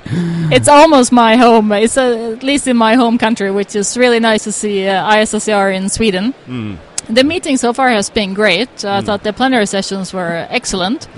And it's always a good time to catch up with old friends like Kay here that we met during my postdoc in Edinburgh, and he's doing a fantastic job. And now, 10 years later almost, we have this very exciting project together that is very good. See, that's great. I think that's one of the best things that happen at meetings is getting back together with people that you've worked with or you come across or friends in the field, and if you can collaborate and come back and work together, I think that's great. I really think that's one of the best things about a meeting is interacting with people in the field, right? Trying to foster collaborations and friendships and networks. Absolutely, and ISSCR is such a good meeting for that because you have usually I hang with dopamine people, or at least the neural people, and Kay is very heavy into the iPSL reprogramming and mechanistic studies.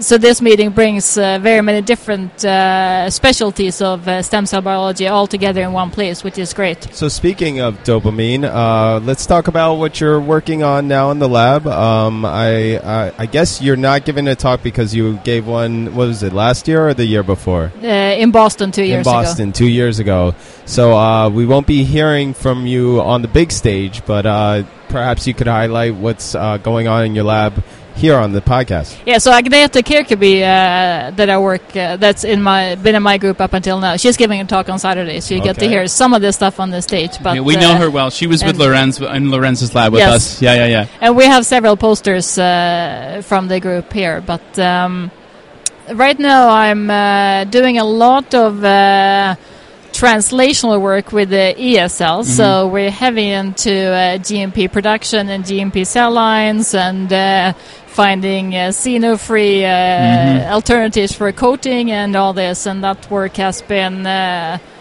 bit difficult, I must say, but no, I think we're all there, and we're just as I was leaving Lund, running out of the lab, I was looking at the last data set with rotations in animals, and we're getting very good results now from the long-term in vivo studies. So nice. we're laughing this summer with our and ready to go into GMP production then in the fall. And so you'll be working with Roger Barker, who did the recent fetal transplants in patients. So Roger heads a Trans-Euro study where Lund and Cambridge are the transplantation sites, and we're just ready to go with the patients in Lund, and Cambridge has already grafted their first patients with fetal cells. Wow. So that's very great. exciting.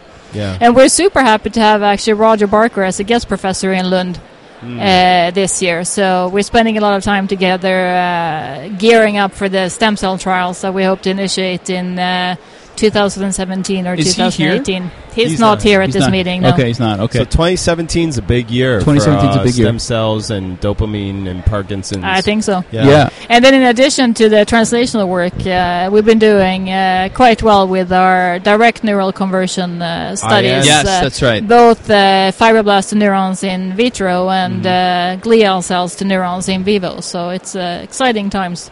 Great. Yeah, that's very, very cool. And we were just saying, on a quick note, we were saying that, in particular, with the Parkinson's and dopaminergic neurons, the field has been very collaborative in this effort to get this GMP and get these conditions, understood. I know with Mark and Lorenz and other people in the field, you guys have come together to help each other out and kind of work together, which I think is what should be done. Unfortunately, sometimes in science we don't, but I think it's a good example of getting together can really help everyone push forward and get to the same goal. Absolutely. I think that we created this G-Force PD, which is a global force for bringing stem cell therapy to Parkinson's disease patients. And the G-Force PD will speed up this process by at least 1 or 2 years. And we're working together with American teams and the Japanese teams. Right. And really everyone is working very closely together at different levels to really bring this. It's going to be a big push to get stem cells to the patients, but we're all working together on this, which is great. That's great. So talk about real quick before we end this about the IN, the induced neurons, the transdifferentiation, and the benefits of that technique as opposed to grafting ES-derived dopamine neurons. Well, I think the first generation of cells that will go is the ES cells, and there we will produce big batches of cells that will then be used for many different patients. The IN cells can be seen as an alternative to the iPS cells when it comes to personalized medicine, and there the IN cells have the great advantage of not going via pluripotent stage. So when you develop personalized medicine, you work under different criteria than you do when you have a cell product, because you cannot put each individual cell batch that goes into the patient through the same stringent testing as you can with the cell batch. So now we're almost back to the same type of work that we do with the fetal cells, where we use cells from aborted embryos. Because with personalized medicine, again, you have to quality control and standardize the process rather than the actual cells that goes into the patients. And their IN cells have several advantages over the iPS cells when it comes to the safety aspects of the technology. Yeah. And then, of course, with today's technologies and conversion efficiencies for IN cells, we could take fibroblasts from one human embryo and maybe have enough dopamine neurons for 25 patients. Wow. We're not developing it to that point because we have the ES cells that we can have an unlimited access to unmatched cells, but it's not an uninteresting alternative also for non-personalized medicine where you... Right. So I think this is the future is in IN cells, or even then this direct conversion where you reprogram cells directly in the brain. Yeah, that's really cool. Where you rid the whole problem of the cell product in just the first place. Right. Because once you take them, once they're out and you got to go back in, it's a whole nother world. I think I was part of the public symposium connected to ISSCR last night, where I was in the panel with Magdalena Götz and Rusty Gage and Thomas Perlman.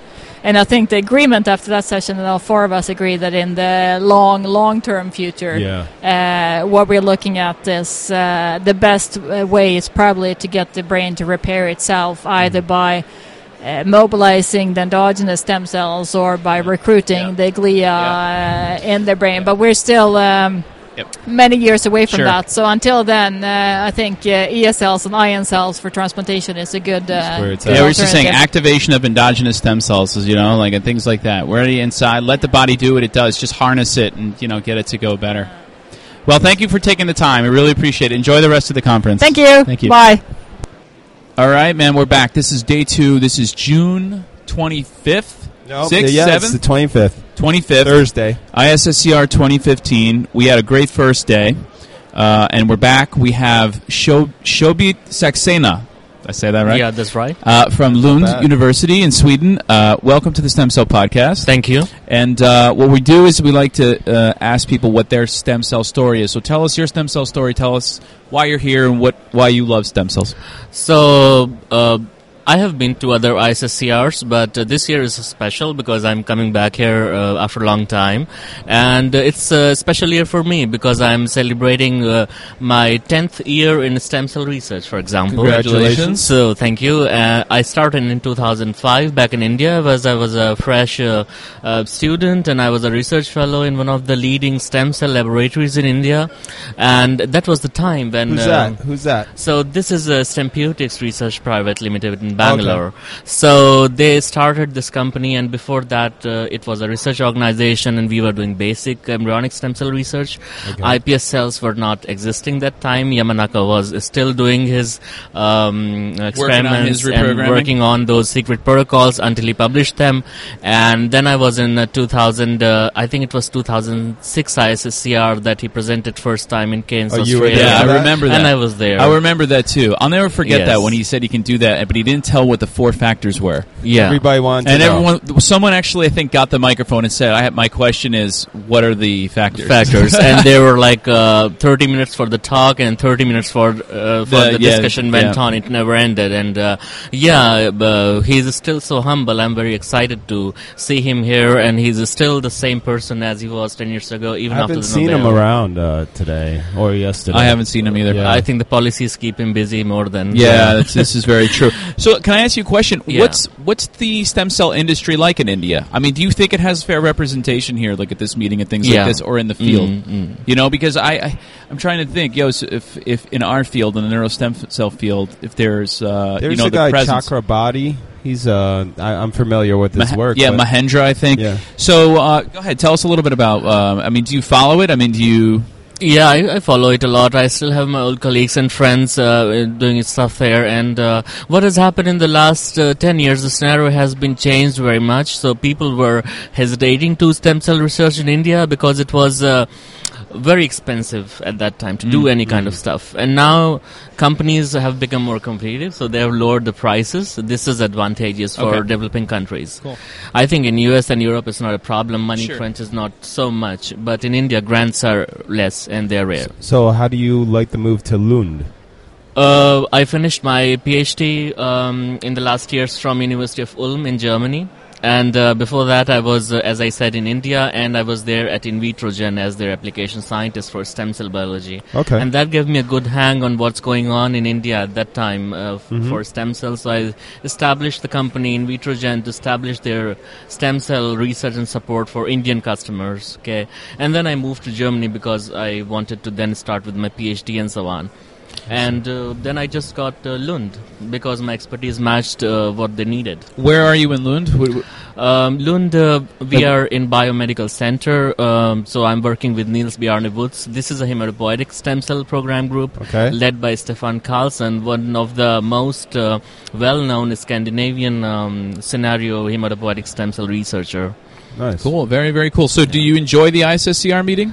Yeah, it's very informative. It's very dynamic. You meet people from many, many fields. We all share common passions, but we differ in many ways, like different backgrounds and different education style and so on. But when I talk to them, I feel the same passion that they want to do something good for humanity. Any posters or talks that caught your eye and ear? Yes, I was there at several posters yesterday, and some of them are quite relevant to my work. That's why I was there. But there were some just random walking by. I found some cool techniques. Like there was this German institute from Dresden. This girl Mania, she's doing some cool non-flow cytometry based isolation of stem cells. So that was something. That's cool. Non-flow. That must be hard. Was she selecting or picking? No, she's, what is she doing? She uses her fingers. She just magic fingers. She's throwing the cells through a stream under pressure, and through this shear force and this conductivity through this pressure, they are able to select it. Awesome. Very, very cool. We have something similar in Lund as well. This is called acoustic focusing. So with sound waves, you can focus stem cells in a nozzle, and you can sort them based on their size and mass. Get them to dance for you. Yeah, and it's a chip, so it's microscopic. You cannot see by eye what's going on, and the cells are moving in a turbulent flow, and they're focused through these acoustic waves through a little gadget, and then you can focus red blood cells on a tight spot on the chip. Nice. And then you remove those sound waves, and the red blood cells just fall off in your ependorf. Training yourselves with music. Little sonar method over there. That's cool. Something. And I was so excited because this was done by clinicians, and I was totally amazed the capacity they had in their clinical laboratory to do this. I mean, where they don't have access to the fancy pansy LSRs and ARIAs we have we have like 5 big fax sorters, and they have none of that. Wow. Yeah, I mean, people are amazed at the price of a fax machine. And the antibody. If you could, that not too. fax like facsimile, fax Yes. like the flow-activated cell sorting.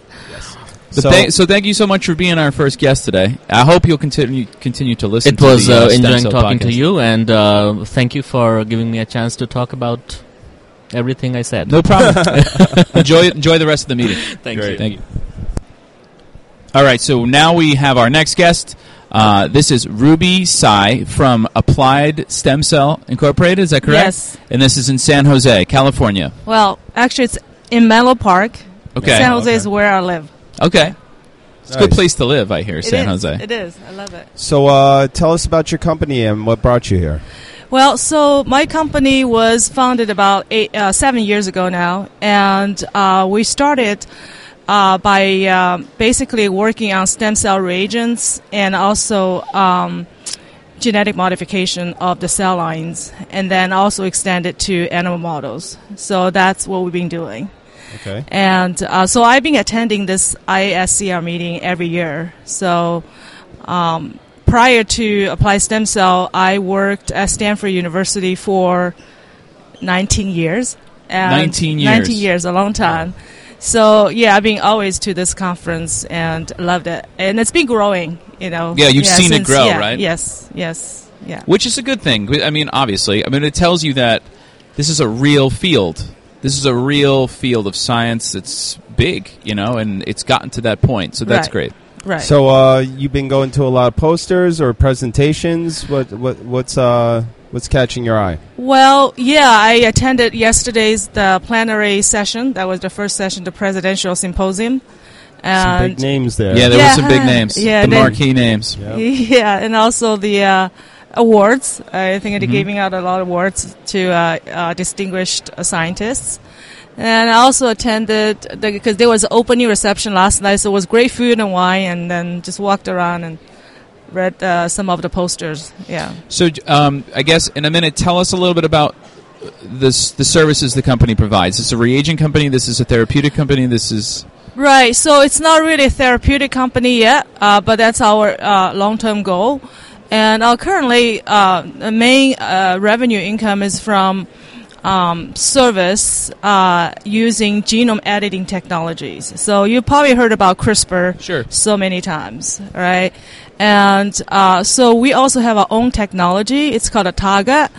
And what is it? TAGA? TAGA. TARGATT. Oh, okay. GATT. Right. So it's basically integrase-based site-specific gene insertion. Mm-hmm. So when I was at Stanford University, together with another professor, Dr. Luo, his lab and my lab, we basically invented this technology. Mm-hmm. And Stanford has a patent on the technology. And so does it work with like a guide RNA like CRISPR, or what's going on? It's more like a recombinase. Okay. So you have like a docking site in a genome, then the enzyme recognizes the docking site and then recombines specifically at that docking site. Okay. Yeah. Sort of like Crelox. Yeah, similar, but better. But better. Obviously. So then you can do custom lines then. Right. So knock-ins.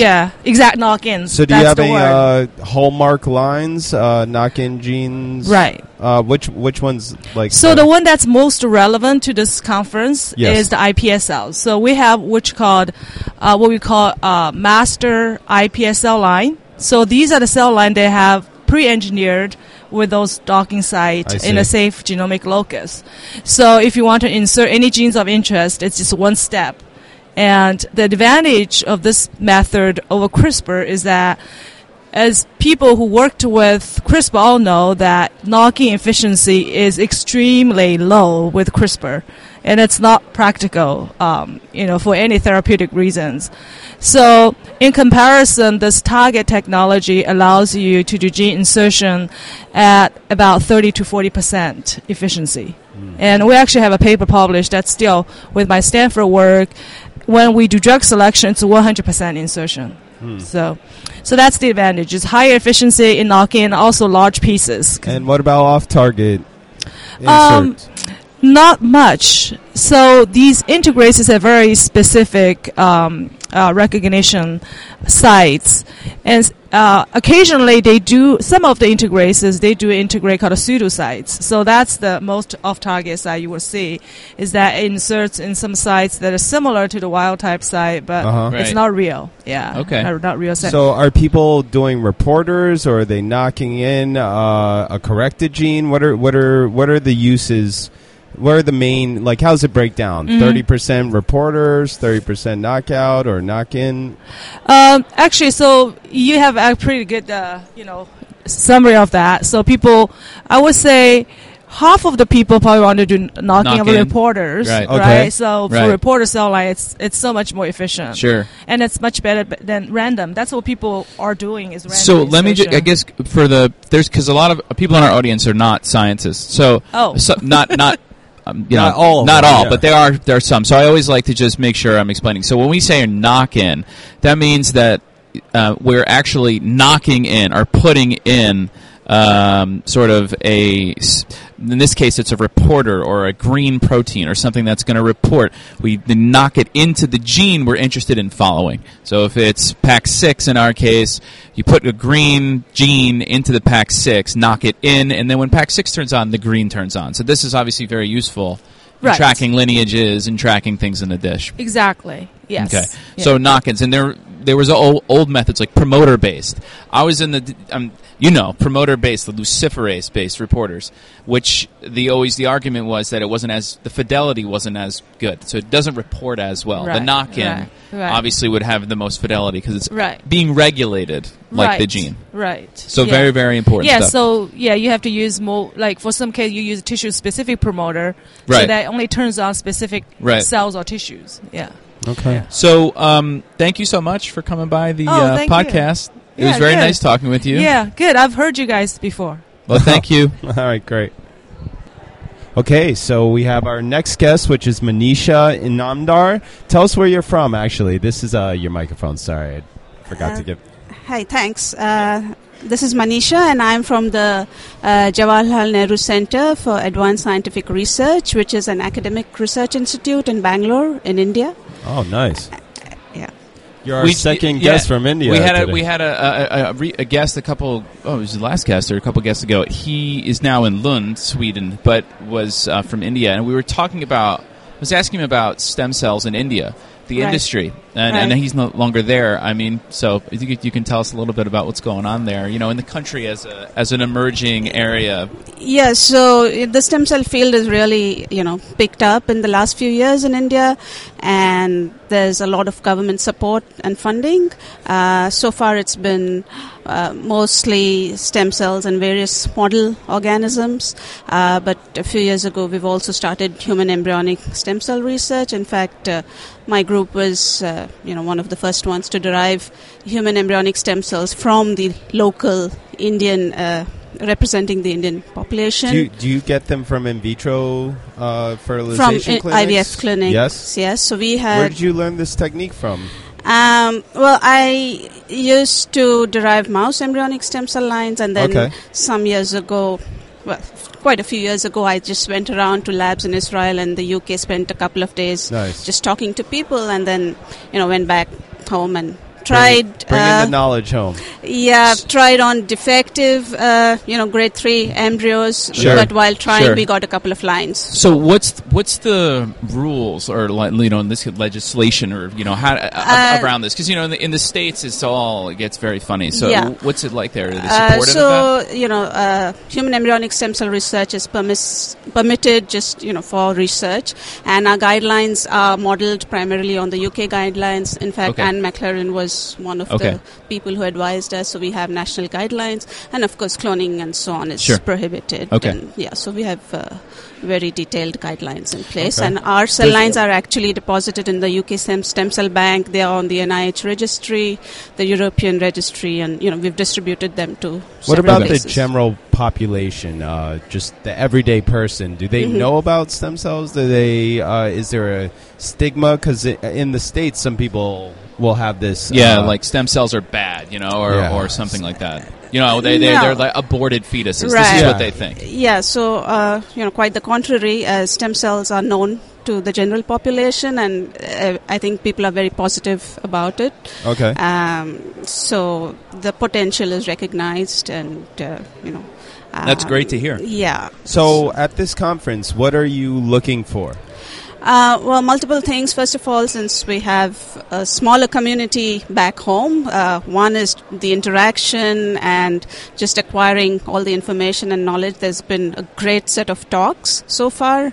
A wonderful poster session yesterday. Yes, it was. And a lot of posters. Yes, a lot of posters. A lot of posters. A lot of posters. And I'm also associated with the International Stem Cell Initiative meetings and the International Stem Cell Banking Initiative meeting, and the European Pluripotent Registry meeting. So I also come so that I get the opportunity to participate in these various meetings. So, multi-fold when you benefits. go back to India, you'll have to tell everyone about the Stem Cell podcast. Oh, many of them know most they of do? them Already. yes. Right. Great. and we enjoy your podcast. It's really useful. Thank you very much. We look at the stats, and definitely India shows up. They do have a presence on the podcast. Yes. That's good to hear. Yes. We, like you said, we just want to be able to help. So we know there's a lot of things to do. Yeah. So we try to make it, and it's what we love. So we're just really talking about what we love. We're friends. It's fun. So and there are interesting factoids that one would never go and read up otherwise. Yes. So. Yes. Well, listen. Thank you so much for giving 5 minutes. You. Enjoy the rest of the meeting. Thanks a lot. Okay, so we roped Mark in, Dr. Mark Tomashima from Sloan Kettering, or the Sloan Kettering Institute. Did I get that right? Ski? That is correct. What up, Mark? What's going on, man? How you doing? How's it going, guys? Welcome to the Stem Cell Podcast. My Thanks. voice is an octave lower already today. So Mark runs a core facility where they do... Tell us about your core. Okay. Tell us now. The core is sort of a standard human pluripotent stem cell-based core where we provide cells to people, we do reprogramming, we explore different culture systems and how to grow ES cells and iPS cells. We do lots of genetic engineering of cells, and more recently we've moved into preclinical translation, process development, assay development, trying to hopefully get ready for a Parkinson's cell replacement therapy. You know, all the things he just said, you would think he has this huge facility. Mark gets a lot done out of the space that he's allotted. Yeah, and you need to talk to leadership for pound per square foot. And give I me have a new to say, bay. I've looked through his course. He teaches a course basically. I took the course, and it is. I mean, even the book alone, it's very comprehensive, and it's a very valuable. I don't think there's anything as good out there. It's as good as it gets. So Mark, he's being modest, but he's definitely. So Mark Tomashima trained me in stem cells. That's awesome. And human embryonic stem cell He taught culture. me I remember where I was. recombinating. I remember in that conference room, given the presentation, I remember that. That was going back in the day. So we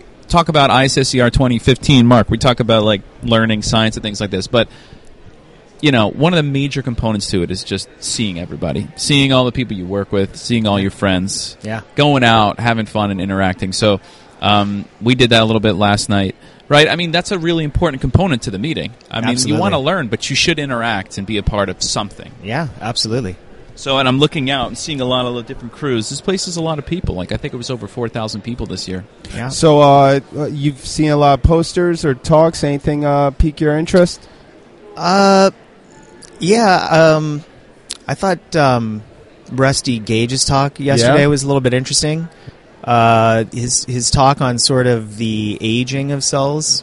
Interesting. I missed it. Tell us about it. He described a protein, I think it was RAN BP17, that appears to be associated with aging. Okay. And so, you know, I guess it's a lot of tantalizing data. I think that there's a works lot mainly in the brain. So it was a brain-related talk. Okay.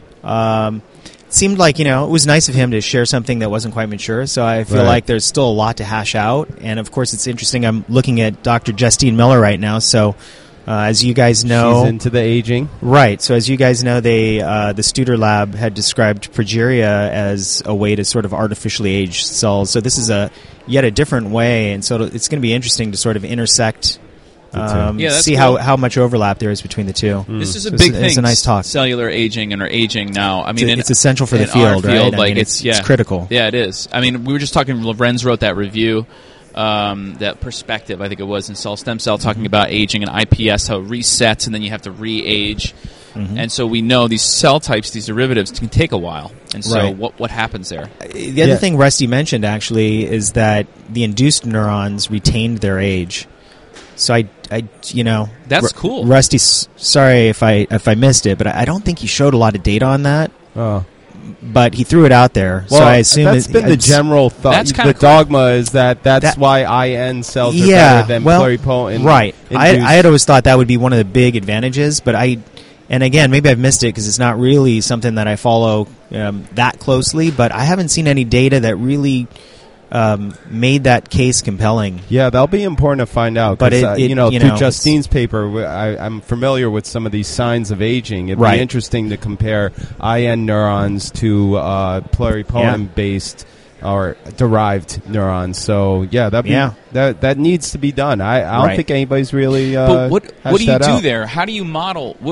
So if you're modeling the disease, you would take the skin, you would directly convert it to the neuron of interest, and then assume that it's going to die the same that the. No, you just look at. You know what I mean? If you're aging, trying to model.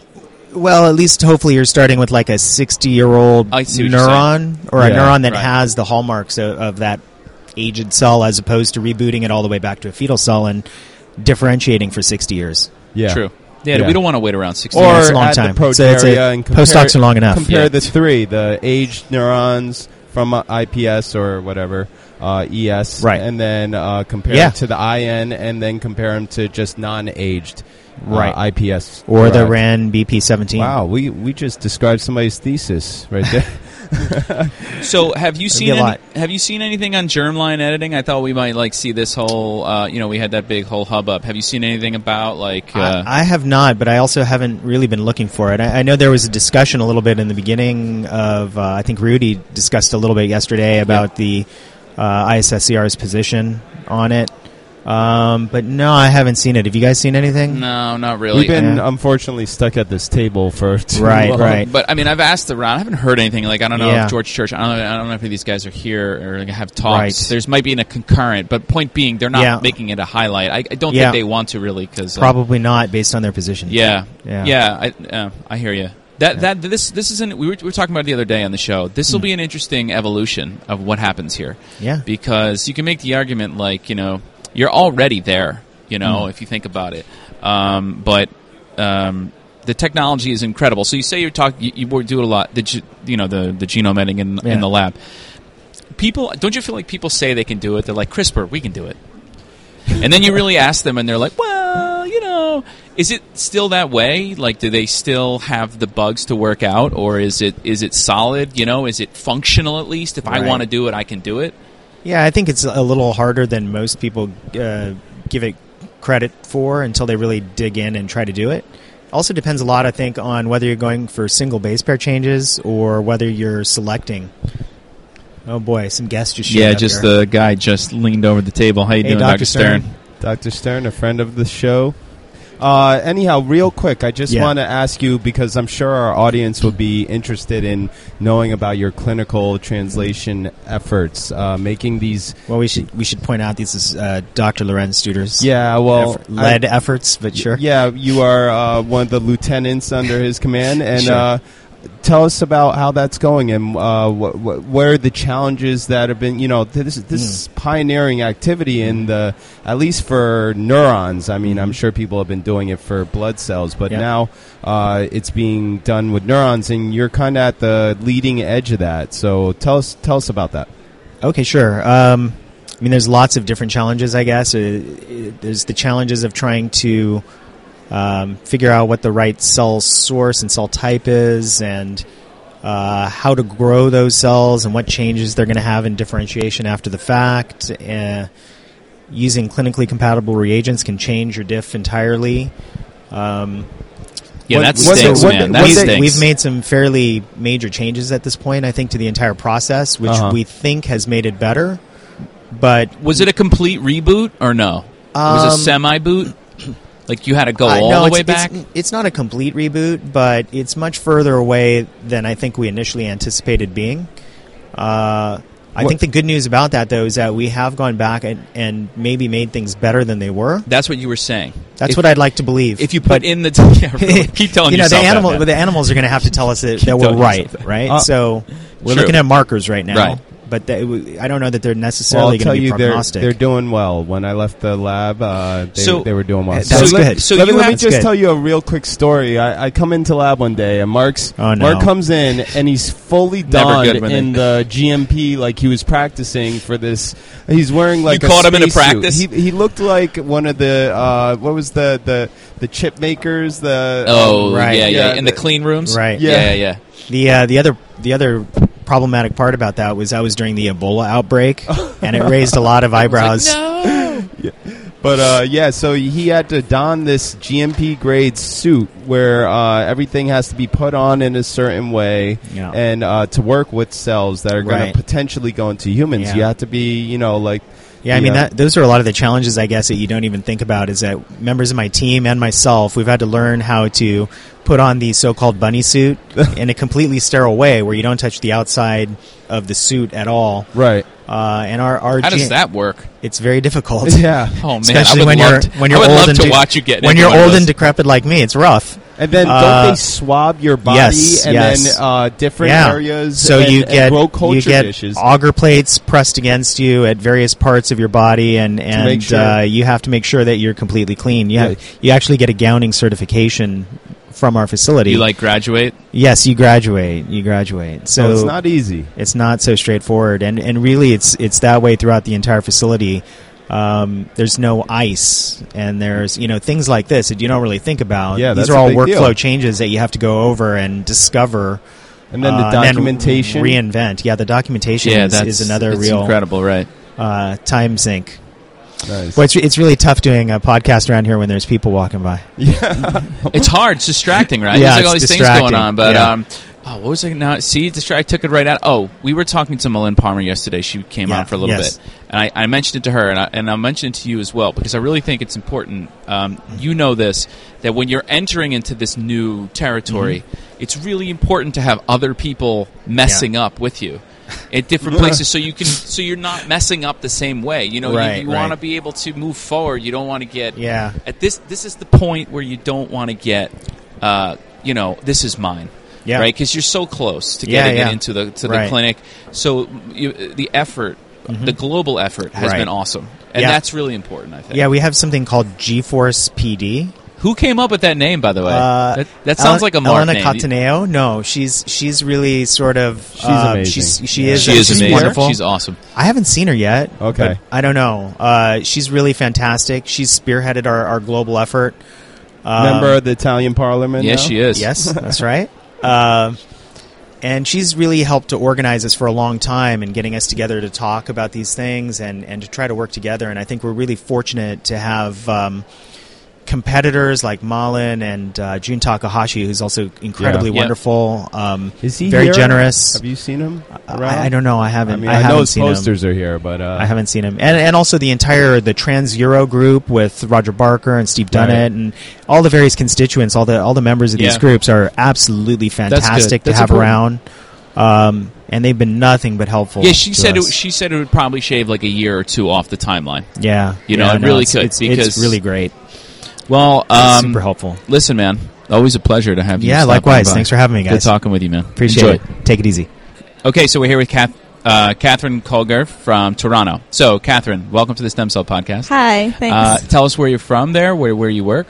I work at the McEwen Centre for Regenerative Medicine, which is part of the University Health Network in Toronto. There you go. There's the University Health Network. Is it Toronto with a T at the end, or just it's a silent T? I've been told it's Toronto. If you're Canadian, yes, but I'm British, so it's Toronto. So have you used Toronto? Yes. Have you adopted any of the Canadian sounds in their voice? Like, what's that all about? No.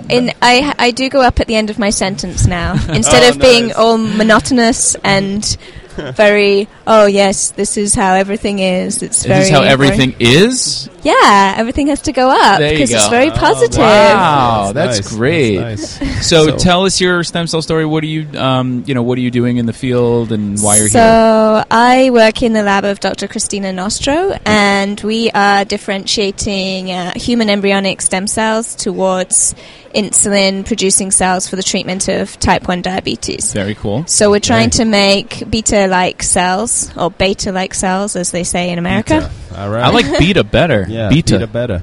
Beta better. Sorry. So you're making pancreatic cells for diabetic patients? Yes. Okay. That's the goal. So I'm very much looking at signaling pathways and different culture conditions to get to the final stages. So what's the process with that? Sorry, you go. So you have to go through endoderm phase? Yes. Correct? How do you induce that? And then how do you get to the beta cell? So we use a combination of activin and Wnt signaling to induce What can't Wnt do? to induce our endoderm, and then we go on and induce kind of foregut, midgut. Okay. Tube. You're blanking me now. No, that's okay. Putting on the spot, like, take oh, your I time. know all the signaling pathways. So from the endoderm, you then specify the gut tube, and we want a region that is the region that will go on to form the pancreas. Okay. So we're looking at the midgut region, and this is defined by the expression of PDX1, which also defines some cells that will go on to form the stomach and the intestine. And then from that PDX1 population, we go on and specify more pancreatic-like progenitors. And in particular, we're looking at the expression of the transcription factor NKX6.1, which is crucial for further development towards the beta-like. It's weird how these gut genes cross over in the brain. I know, like NKX6.1. What? See that? You always say what goes on in the gut. It reflects what goes on in the brain. The gut-brain connection. Right, yeah. So for people who listen that are not necessarily in the science, we always talk about the recipe, like how you create the cell type, how do you make the cell type. So what you described gave people a little bit of understanding of it's a journey that goes on, and you have to guide it in the lab. And there's multiple checkpoints along the way to make sure they're going down that road. So that was a good example of that. Where is the field right now for diabetes, for insulin-producing cells from stem cells? Because, I thought that we were able to make these cells and that produce insulin. We've shown that. So where are we in terms of animal models or something for patients? Just at the end of last year, Doug Melton, who will be speaking here actually tomorrow. We tried to get him on the show. I know. Yeah, Chris. He wouldn't do it. He said this wasn't his thing. Like it's, maybe the casualty or something like that. But maybe I'll give it another shot. Anyway, go ahead. So he published that he can now make these insulin-producing cells in the dish. And I believe he's working with company ViaCyte, and he also has his own. He has his own company offsprung from this, and they're looking at putting these cells in encapsulated devices and seeing how it's going to happen in the humans. I certainly know that in terms of devices, there's a number of clinical trials going on looking at how the cells react in a human, but they're not giving enough cells to actually cure the patient of diabetes. But it's just like... Who's transplanting into humans? I should know this. I don't know. I don't know for sure. I wasn't aware of clinical trials. Yeah, well, there's definitely clinical trials, like ViaCyte. ViaCyte's one, but there's another company. Okay. There was a question of how do you deliver it? Like, how do you deliver the islets? How are you going to put them in the body? Like, there's patches. I remember people putting things in patches. They put the patch in and they secrete the insulin. One of the device things I'm talking about was with actual islets as opposed to stem cell derived beta-like cells, but the ViaCyte are the ones who want to do the stem cell derived beta-like cells. But it's kind of a two-way thing. First, if they can see how islets are surviving, they'll get a better idea of how it's going to be with the beta cells. Yeah, ViaCyte made news this year a lot with the trial. I mean, there should be here, I would imagine, people from ViaCyte. I wonder if we can find some and bring some over. So you're a postdoc? Yes. Okay, how's your postdoc experience going? It's going well. That's very good. She's like, that's it. It's going great. What are you talking about? Do you have any advice for students out there who are getting ready to start their postdoc?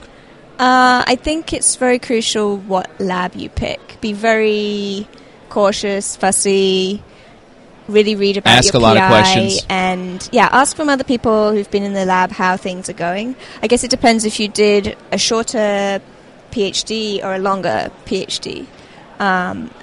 You'll get a better sense of what you want. I remember people used to come around in the lab, and even in grad school, and they were interviewing, and they would sit down and they would ask questions, honest questions, and I would always give them honest answers, good and maybe not so good, because if I was in that position, I would want to know from you who's here and sees it all day, like because there's one thing about the work, right? But then there's the life of being in a lab is, I always say, is unlike any other job in the world, because you're around people in a close environment, so the environment has to be conducive for you to be able to do your work. So I think that's very good advice for sure. So thank you for taking a little bit of time to talk to us today. You're welcome. Enjoy the rest of the meeting. Thanks. Thank you. Right, Thank you. All right, we're rolling in day 2, ISSCR 2015. I was going to announce that. I always want to announce the hashtag, but then it's not live, so it wouldn't really matter. But we have Dr. Randy Ashton from Wisconsin, University of Wisconsin. Got that right? Assistant professor there. I know Randy from grad school back in the Dizzy when I was with Sally Temple in Troy. Yeah, we were in Troy, New York, at the Rensselaer Polytech Institute, and I was at Albany Medical College, and we had a collaboration to. You were doing those neurosphere arrays, right? Yeah, so we're stem cell engineers, stem cell bioengineers, however you want to characterize it. But we merge engineering with stem cells and try to make tissues and stuff out of them. So like we're doing these arrays where we have these neurospheres, which are like little balls of cells that stayed in place pretty much in some sort of grid fashion, right? And that's what it was, so that you can more easily assay them and test them. So that's where we cross paths. So tell everyone your stem cell story. Where are you now? What are you doing? Yeah, so I left RPI and went out to Berkeley to work at their stem cell center, and did a lot more in terms of mouse models and studying adult neurogenesis. And now I'm at Wisconsin, and we basically take pluripotent stem cells and engineer their differentiation into different region-specific tissues of the central nervous system and merge that with biomaterial platforms to instruct morphogenesis. So there's a lot of hype about sort of the organoid cultures and their ability to recapitulate morphogenesis in vitro. And so we're basically trying to make that systematic, reproducible, using biomaterials to help coordinate the morphogenetic process. Yeah, reproducible is the word, man. I think that's the game right now. Got to get things reproducible, minimize variability as much as possible. So what do you looking at the meeting? Like, what are your interests here? What are you looking to see? Yeah, well, in the pre-meeting focus sessions, so Kevin Healy and Todd McDevitt, Kevin Healy from Berkeley and Todd McDevitt from Gladstone now, they organized a stem cell engineering focus session. So that was really nice. They invited me to give a talk there. Excellent. With other engineers. It went well. We had pretty impressive audience. It was like probably 150, 200 people. Nice. In the audience, and that's right before the meeting got started. So at this meeting right now, it's sort of my primer for anything that I missed during the year in terms of hardcore adult neurogenesis, neurostem cell biology. So that's why I come to ISSCR meetings. Yeah, I mean, we were saying as the meeting grows, there's a lot more going on, so you have to plan, which is with this and stuff. I can't. It's nothing like neuroscience ever is. I mean, we all know you've been there, right? Actually, I've never been to SFN. Yeah. This is going to be my first year because it's in Chicago, it's so close. 31,000 raging scientists running crazy. I haven't been in years. It hasn't changed. It's the same. Yeah. So anything else caught your eye, really? I mean, we haven't really got to go to a lot of presentations. Yeah, we've been doing so many interviews. I was saying I was hoping to hear stuff about genome editing and things like this, and where we stand on that. I thought maybe we can have a little controversy brewing up that we can talk about here, but I really haven't heard anything too much. But Randy's in Wisconsin. We were talking about it's like a good place to be for stem cells. Yeah, especially neuro. He's got Dr. Zhang there. Never. He's got Dr. Zhang, right? Suchan Zhang. Yep. Yeah, so Suchan Zhang is kind of an unofficial mentor. Probably not. Probably not. Probably not. Yeah, he'll be at SFN. But he's a good He's a good guy to have down the hall. You know, like, hey man, like what's going on? You know. Yeah. Anytime we come up with protocols or whatever, and discuss with his lab sort of what they're doing, and he's actually very amenable to sort of stem cell engineering and tissue engineering platforms. Okay. So the scientists at, or really the hardcore cell biologists and neuro people at Wisconsin, because we've had stem cell bioengineering there for so long, they're really amenable to interacting with engineers, and so that's. What do you think about organoids? What's your opinion? Are you bullish on the organoids? What's bullish in terms of their use? Or? Yes, yeah. Well, I mean, I think it's fascinating that the cells have the capabilities they do, right? So what we're finding in terms of our engineering efforts is if you start to do things on characteristic length scales that are synonymous with developing tissues, you can actually watch the cell sort of take over and basically carry out their purpose. And so they have this sort of innate ability to self-organize. And as long as you provide the proper conditions, they will do what they're supposed to do. And so that's really what we're doing, is developing the technologies to have that precise control over things like tissue morphology, microscale gradients and stuff like that. And if you can organize that as how it's sort of laid out in developmental biology text, then we're seeing some really fascinating stuff with the potential of generating tissues that look like what's actually in your body. Yeah. Right. Anatomically biomimetic is sort of a term that I throw out. I like that term. That's a good term. I don't know how I feel about organoids. I feel that they're variable as hell. So I feel that it has to be standardized. Yeah. I feel like you can't just have things self-assemble randomly in a dish, because it's never going to work. You have to be able to control it and recreate it, or standardize it, I guess is the word. So that's one of the things that we're doing, is sort of being able to make organoids in an arrayed fashion, where there's high uniformity in the microscale architecture. The diversity of different cell phenotypes are very organotypic, and so we're trying to have that as a platform where the actual materials in the platform instruct the morphogenesis. And so really all a cell biologist have to do is add their cells to the tissue platform. Just sprinkle it in? Just add you water? add it in, and the materials take over for you. Releasing morphogens? Or what? Releasing morphogens, controlling tissue morphology, size of the tissue, 3D architecture of the tissue, and that can be programmed basically into materials and platforms. Cool. Yeah, it's real cool. Some time release. It's real cool. Yeah. Nice. Stuff like that, yeah. Excellent, excellent. Well, thanks for opening my eyes onto this world. No, it's really cool. I wish I had engineering. I really, at some point, I want to come together. We're going to come together and do something together, because my problem in the lab, or my flaw, is that I'm not an engineer. So I'm just focused on the biology, and I think I have good questions and a good biological system. But sometimes there's just things that escape me, and they're causing a variability, and these are things that, like, just shoot me an email. We can rehash the collaboration. Let's do it. Thanks, man. Appreciate you coming on. No problem. Okay, so we're joined here by Josh Curry from the Center for Regenerative Therapies in Dresden, Germany. Welcome to the Stem Cell Podcast. Tell us tell us about your stem cell story. What brings you here? Yeah, well, it's kind of a unusual application here. So I work with LA Tanaka. And so kind of the goal of our research, we use animal models to study regeneration. And kind of the model that we use for inspiration is the axolotl, which is a neotonic salamander.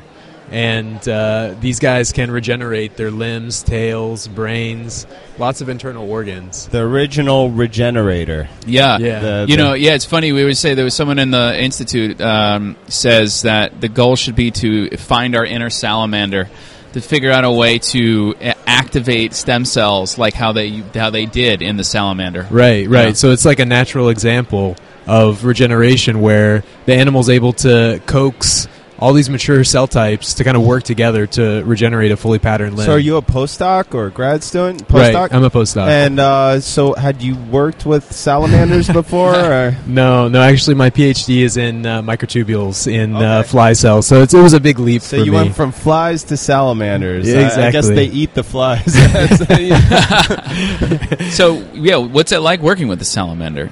It's really a nice model organism, and now we have a lot of molecular tools. It's been a classical model for decades, really.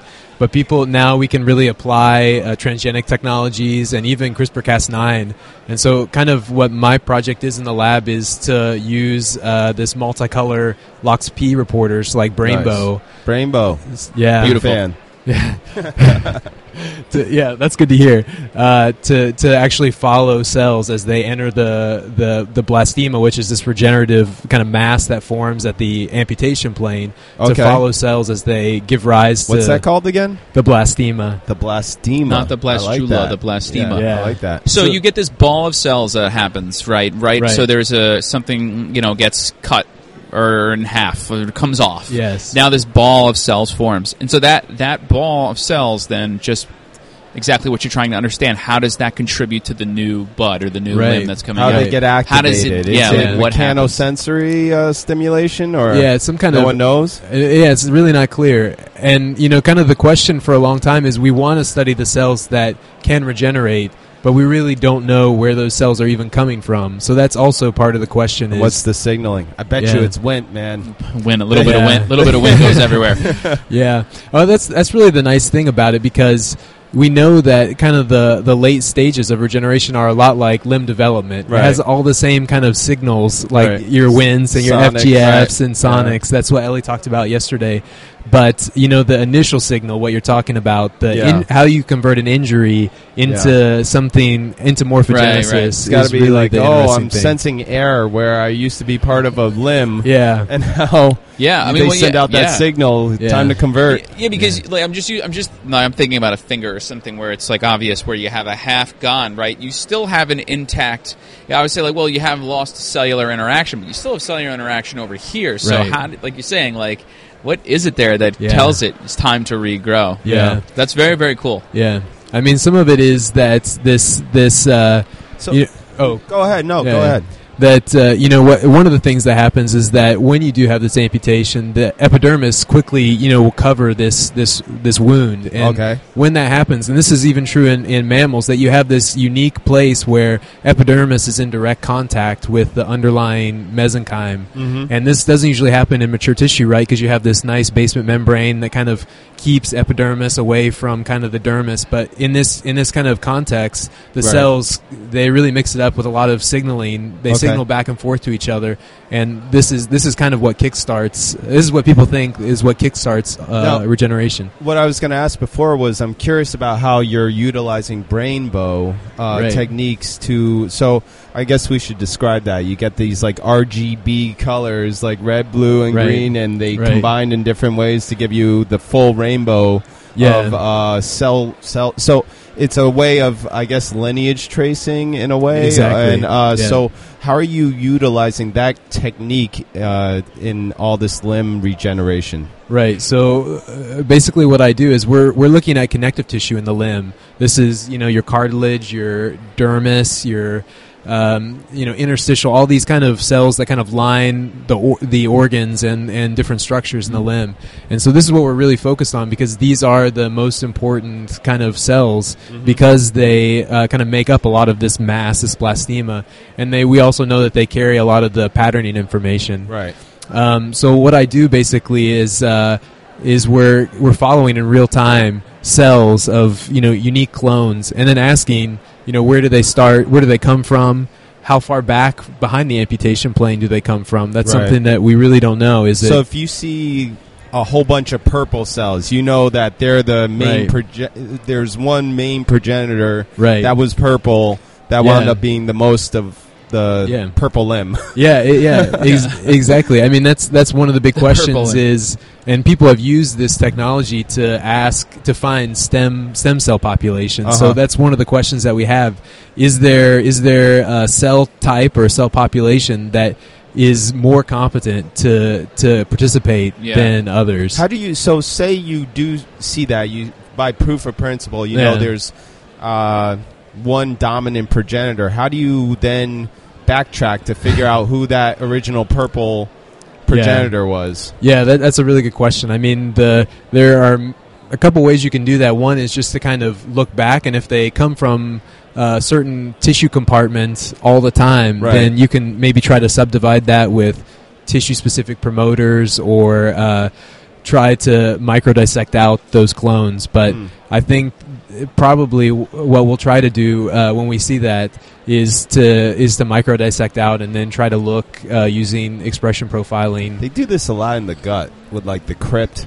They find the crypt cells. And exactly. I think Hans Clevers gave a talk today about this very thing. So is it crazy to think then, if you just think about it in a human sense, people out there thinking, okay, so if you have to get your arm or something amputated, right, it's gone. Yeah. So is it crazy to think that at the end, at that site of amputation, there are in fact these cells, if they're stem or precursor but something that have a regenerative capacity, but for some reason they're just held, right? And so if we can understand how in a model where it does do that, it works. Right. Is it possible to think that we might be able to coax cells in a human body to just do it? Yeah, I mean, I think it's not so far-fetched because we know that there are mesenchymal stem cells in the body, but in humans and in mouse, but it's not clear exactly what kind of intrinsic or extrinsic factors actually influence their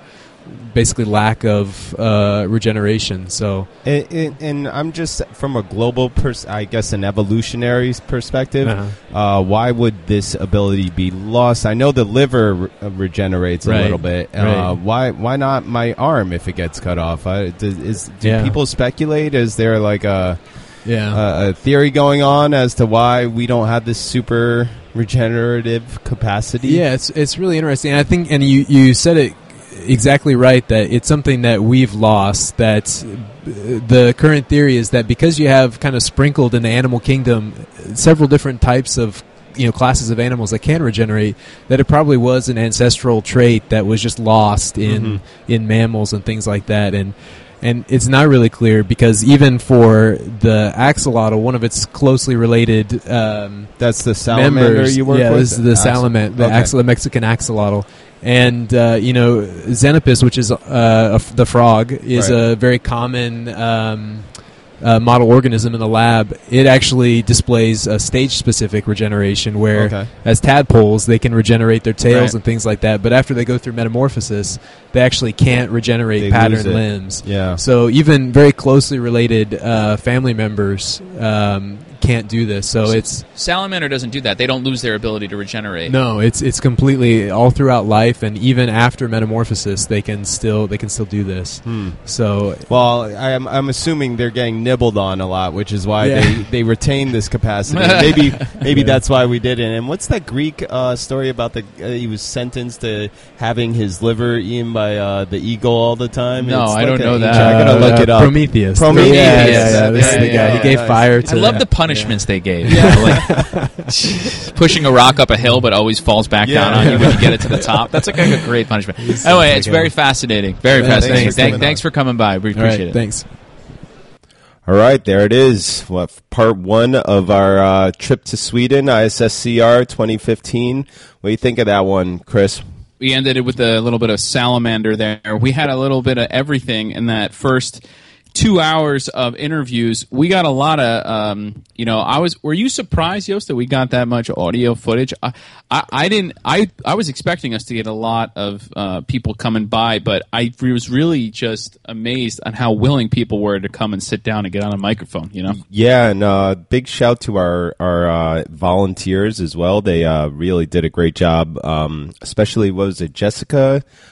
She was amazing, just picking up people on the floor. They roped a lot of people in, brought them over to the table, and once again, shout out to ISSCR for hooking us up and giving us a nice locale there.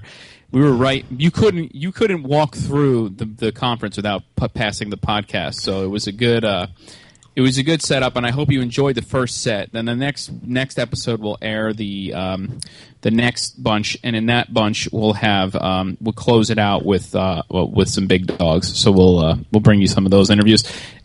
We should probably rant and end because it's a long episode right now, Yost. So Joseph and I were inspired by our travels to do a rant about traveling, and we're going to talk about airline things that just bother you and bother us. So we're going to rant about it. I thought we were going to rant about how you can't find any vegetables in Iceland, but we can do that. We can do that. That's true. They do love the fish and the meat out there, but they do. Yeah, Ghost and I ate reindeer and reindeer are point in our trip to Iceland, which, by the way, is pretty good. The reindeer heart was good. So yeah, on the flight out, so I'm on the plane and my headphone jack had something stuck in it. So basically, there was no entertainment on the flight for me. And then on the way back, both my screen didn't work and my seat didn't go back, which is terrible if you're on a flight and you want to just get some rest. Your screen didn't work on the way back? Yeah, my screen didn't work. Oh, man. They offered me an iPad, but I was just like, I don't know. I actually want to lie back more than I want the in-screen entertainment because I have my laptop. So that was terrible. And but listen, if you're going on a flight that's that long, and I feel that there should be some sort of test. Everybody should have to be able to get the in-flight entertainment, because I'm thinking if you have a kid and that's the kid's spot, you're screwed, man.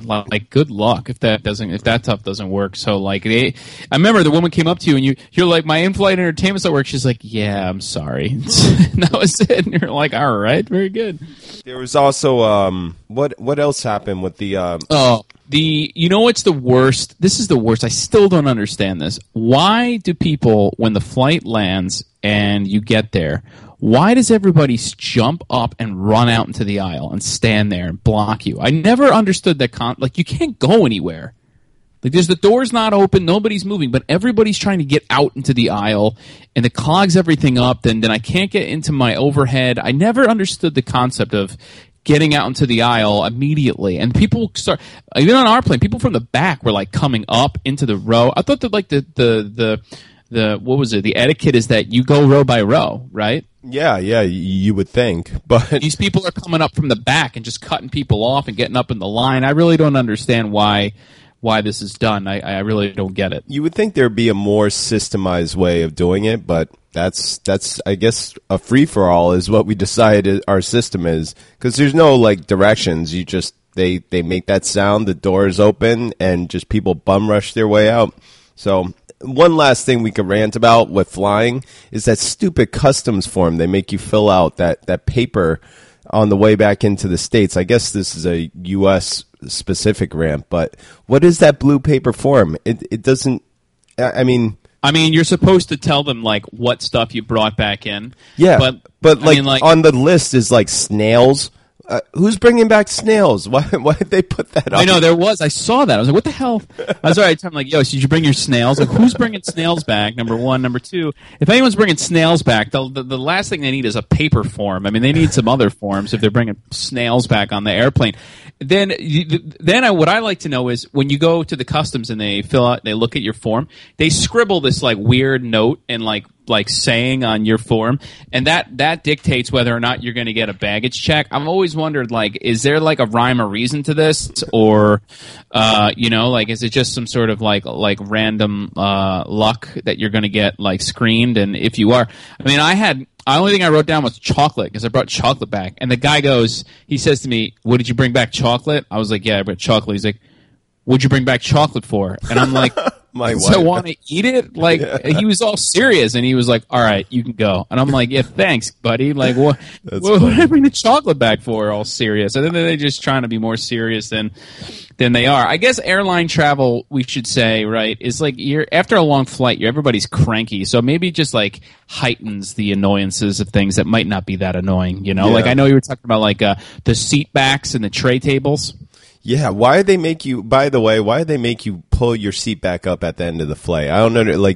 That's going to make us land safer, I guess. I don't know. I guess if there's an emergency, you want to have a clear aisle. But if the plane is going down, I don't think a couple seat backs going back is really going to make the difference. There's so many things. Remember when you had to put your phone on, turn off your phone, and now they're kind of relaxed about it. They let you use your phone. The airline we had, the Iceland Air, they didn't say anything about phones. Yeah. You don't know if they're please put your phone on airplane mode for the first 10,000. They didn't say anything. We were using our phones the whole way.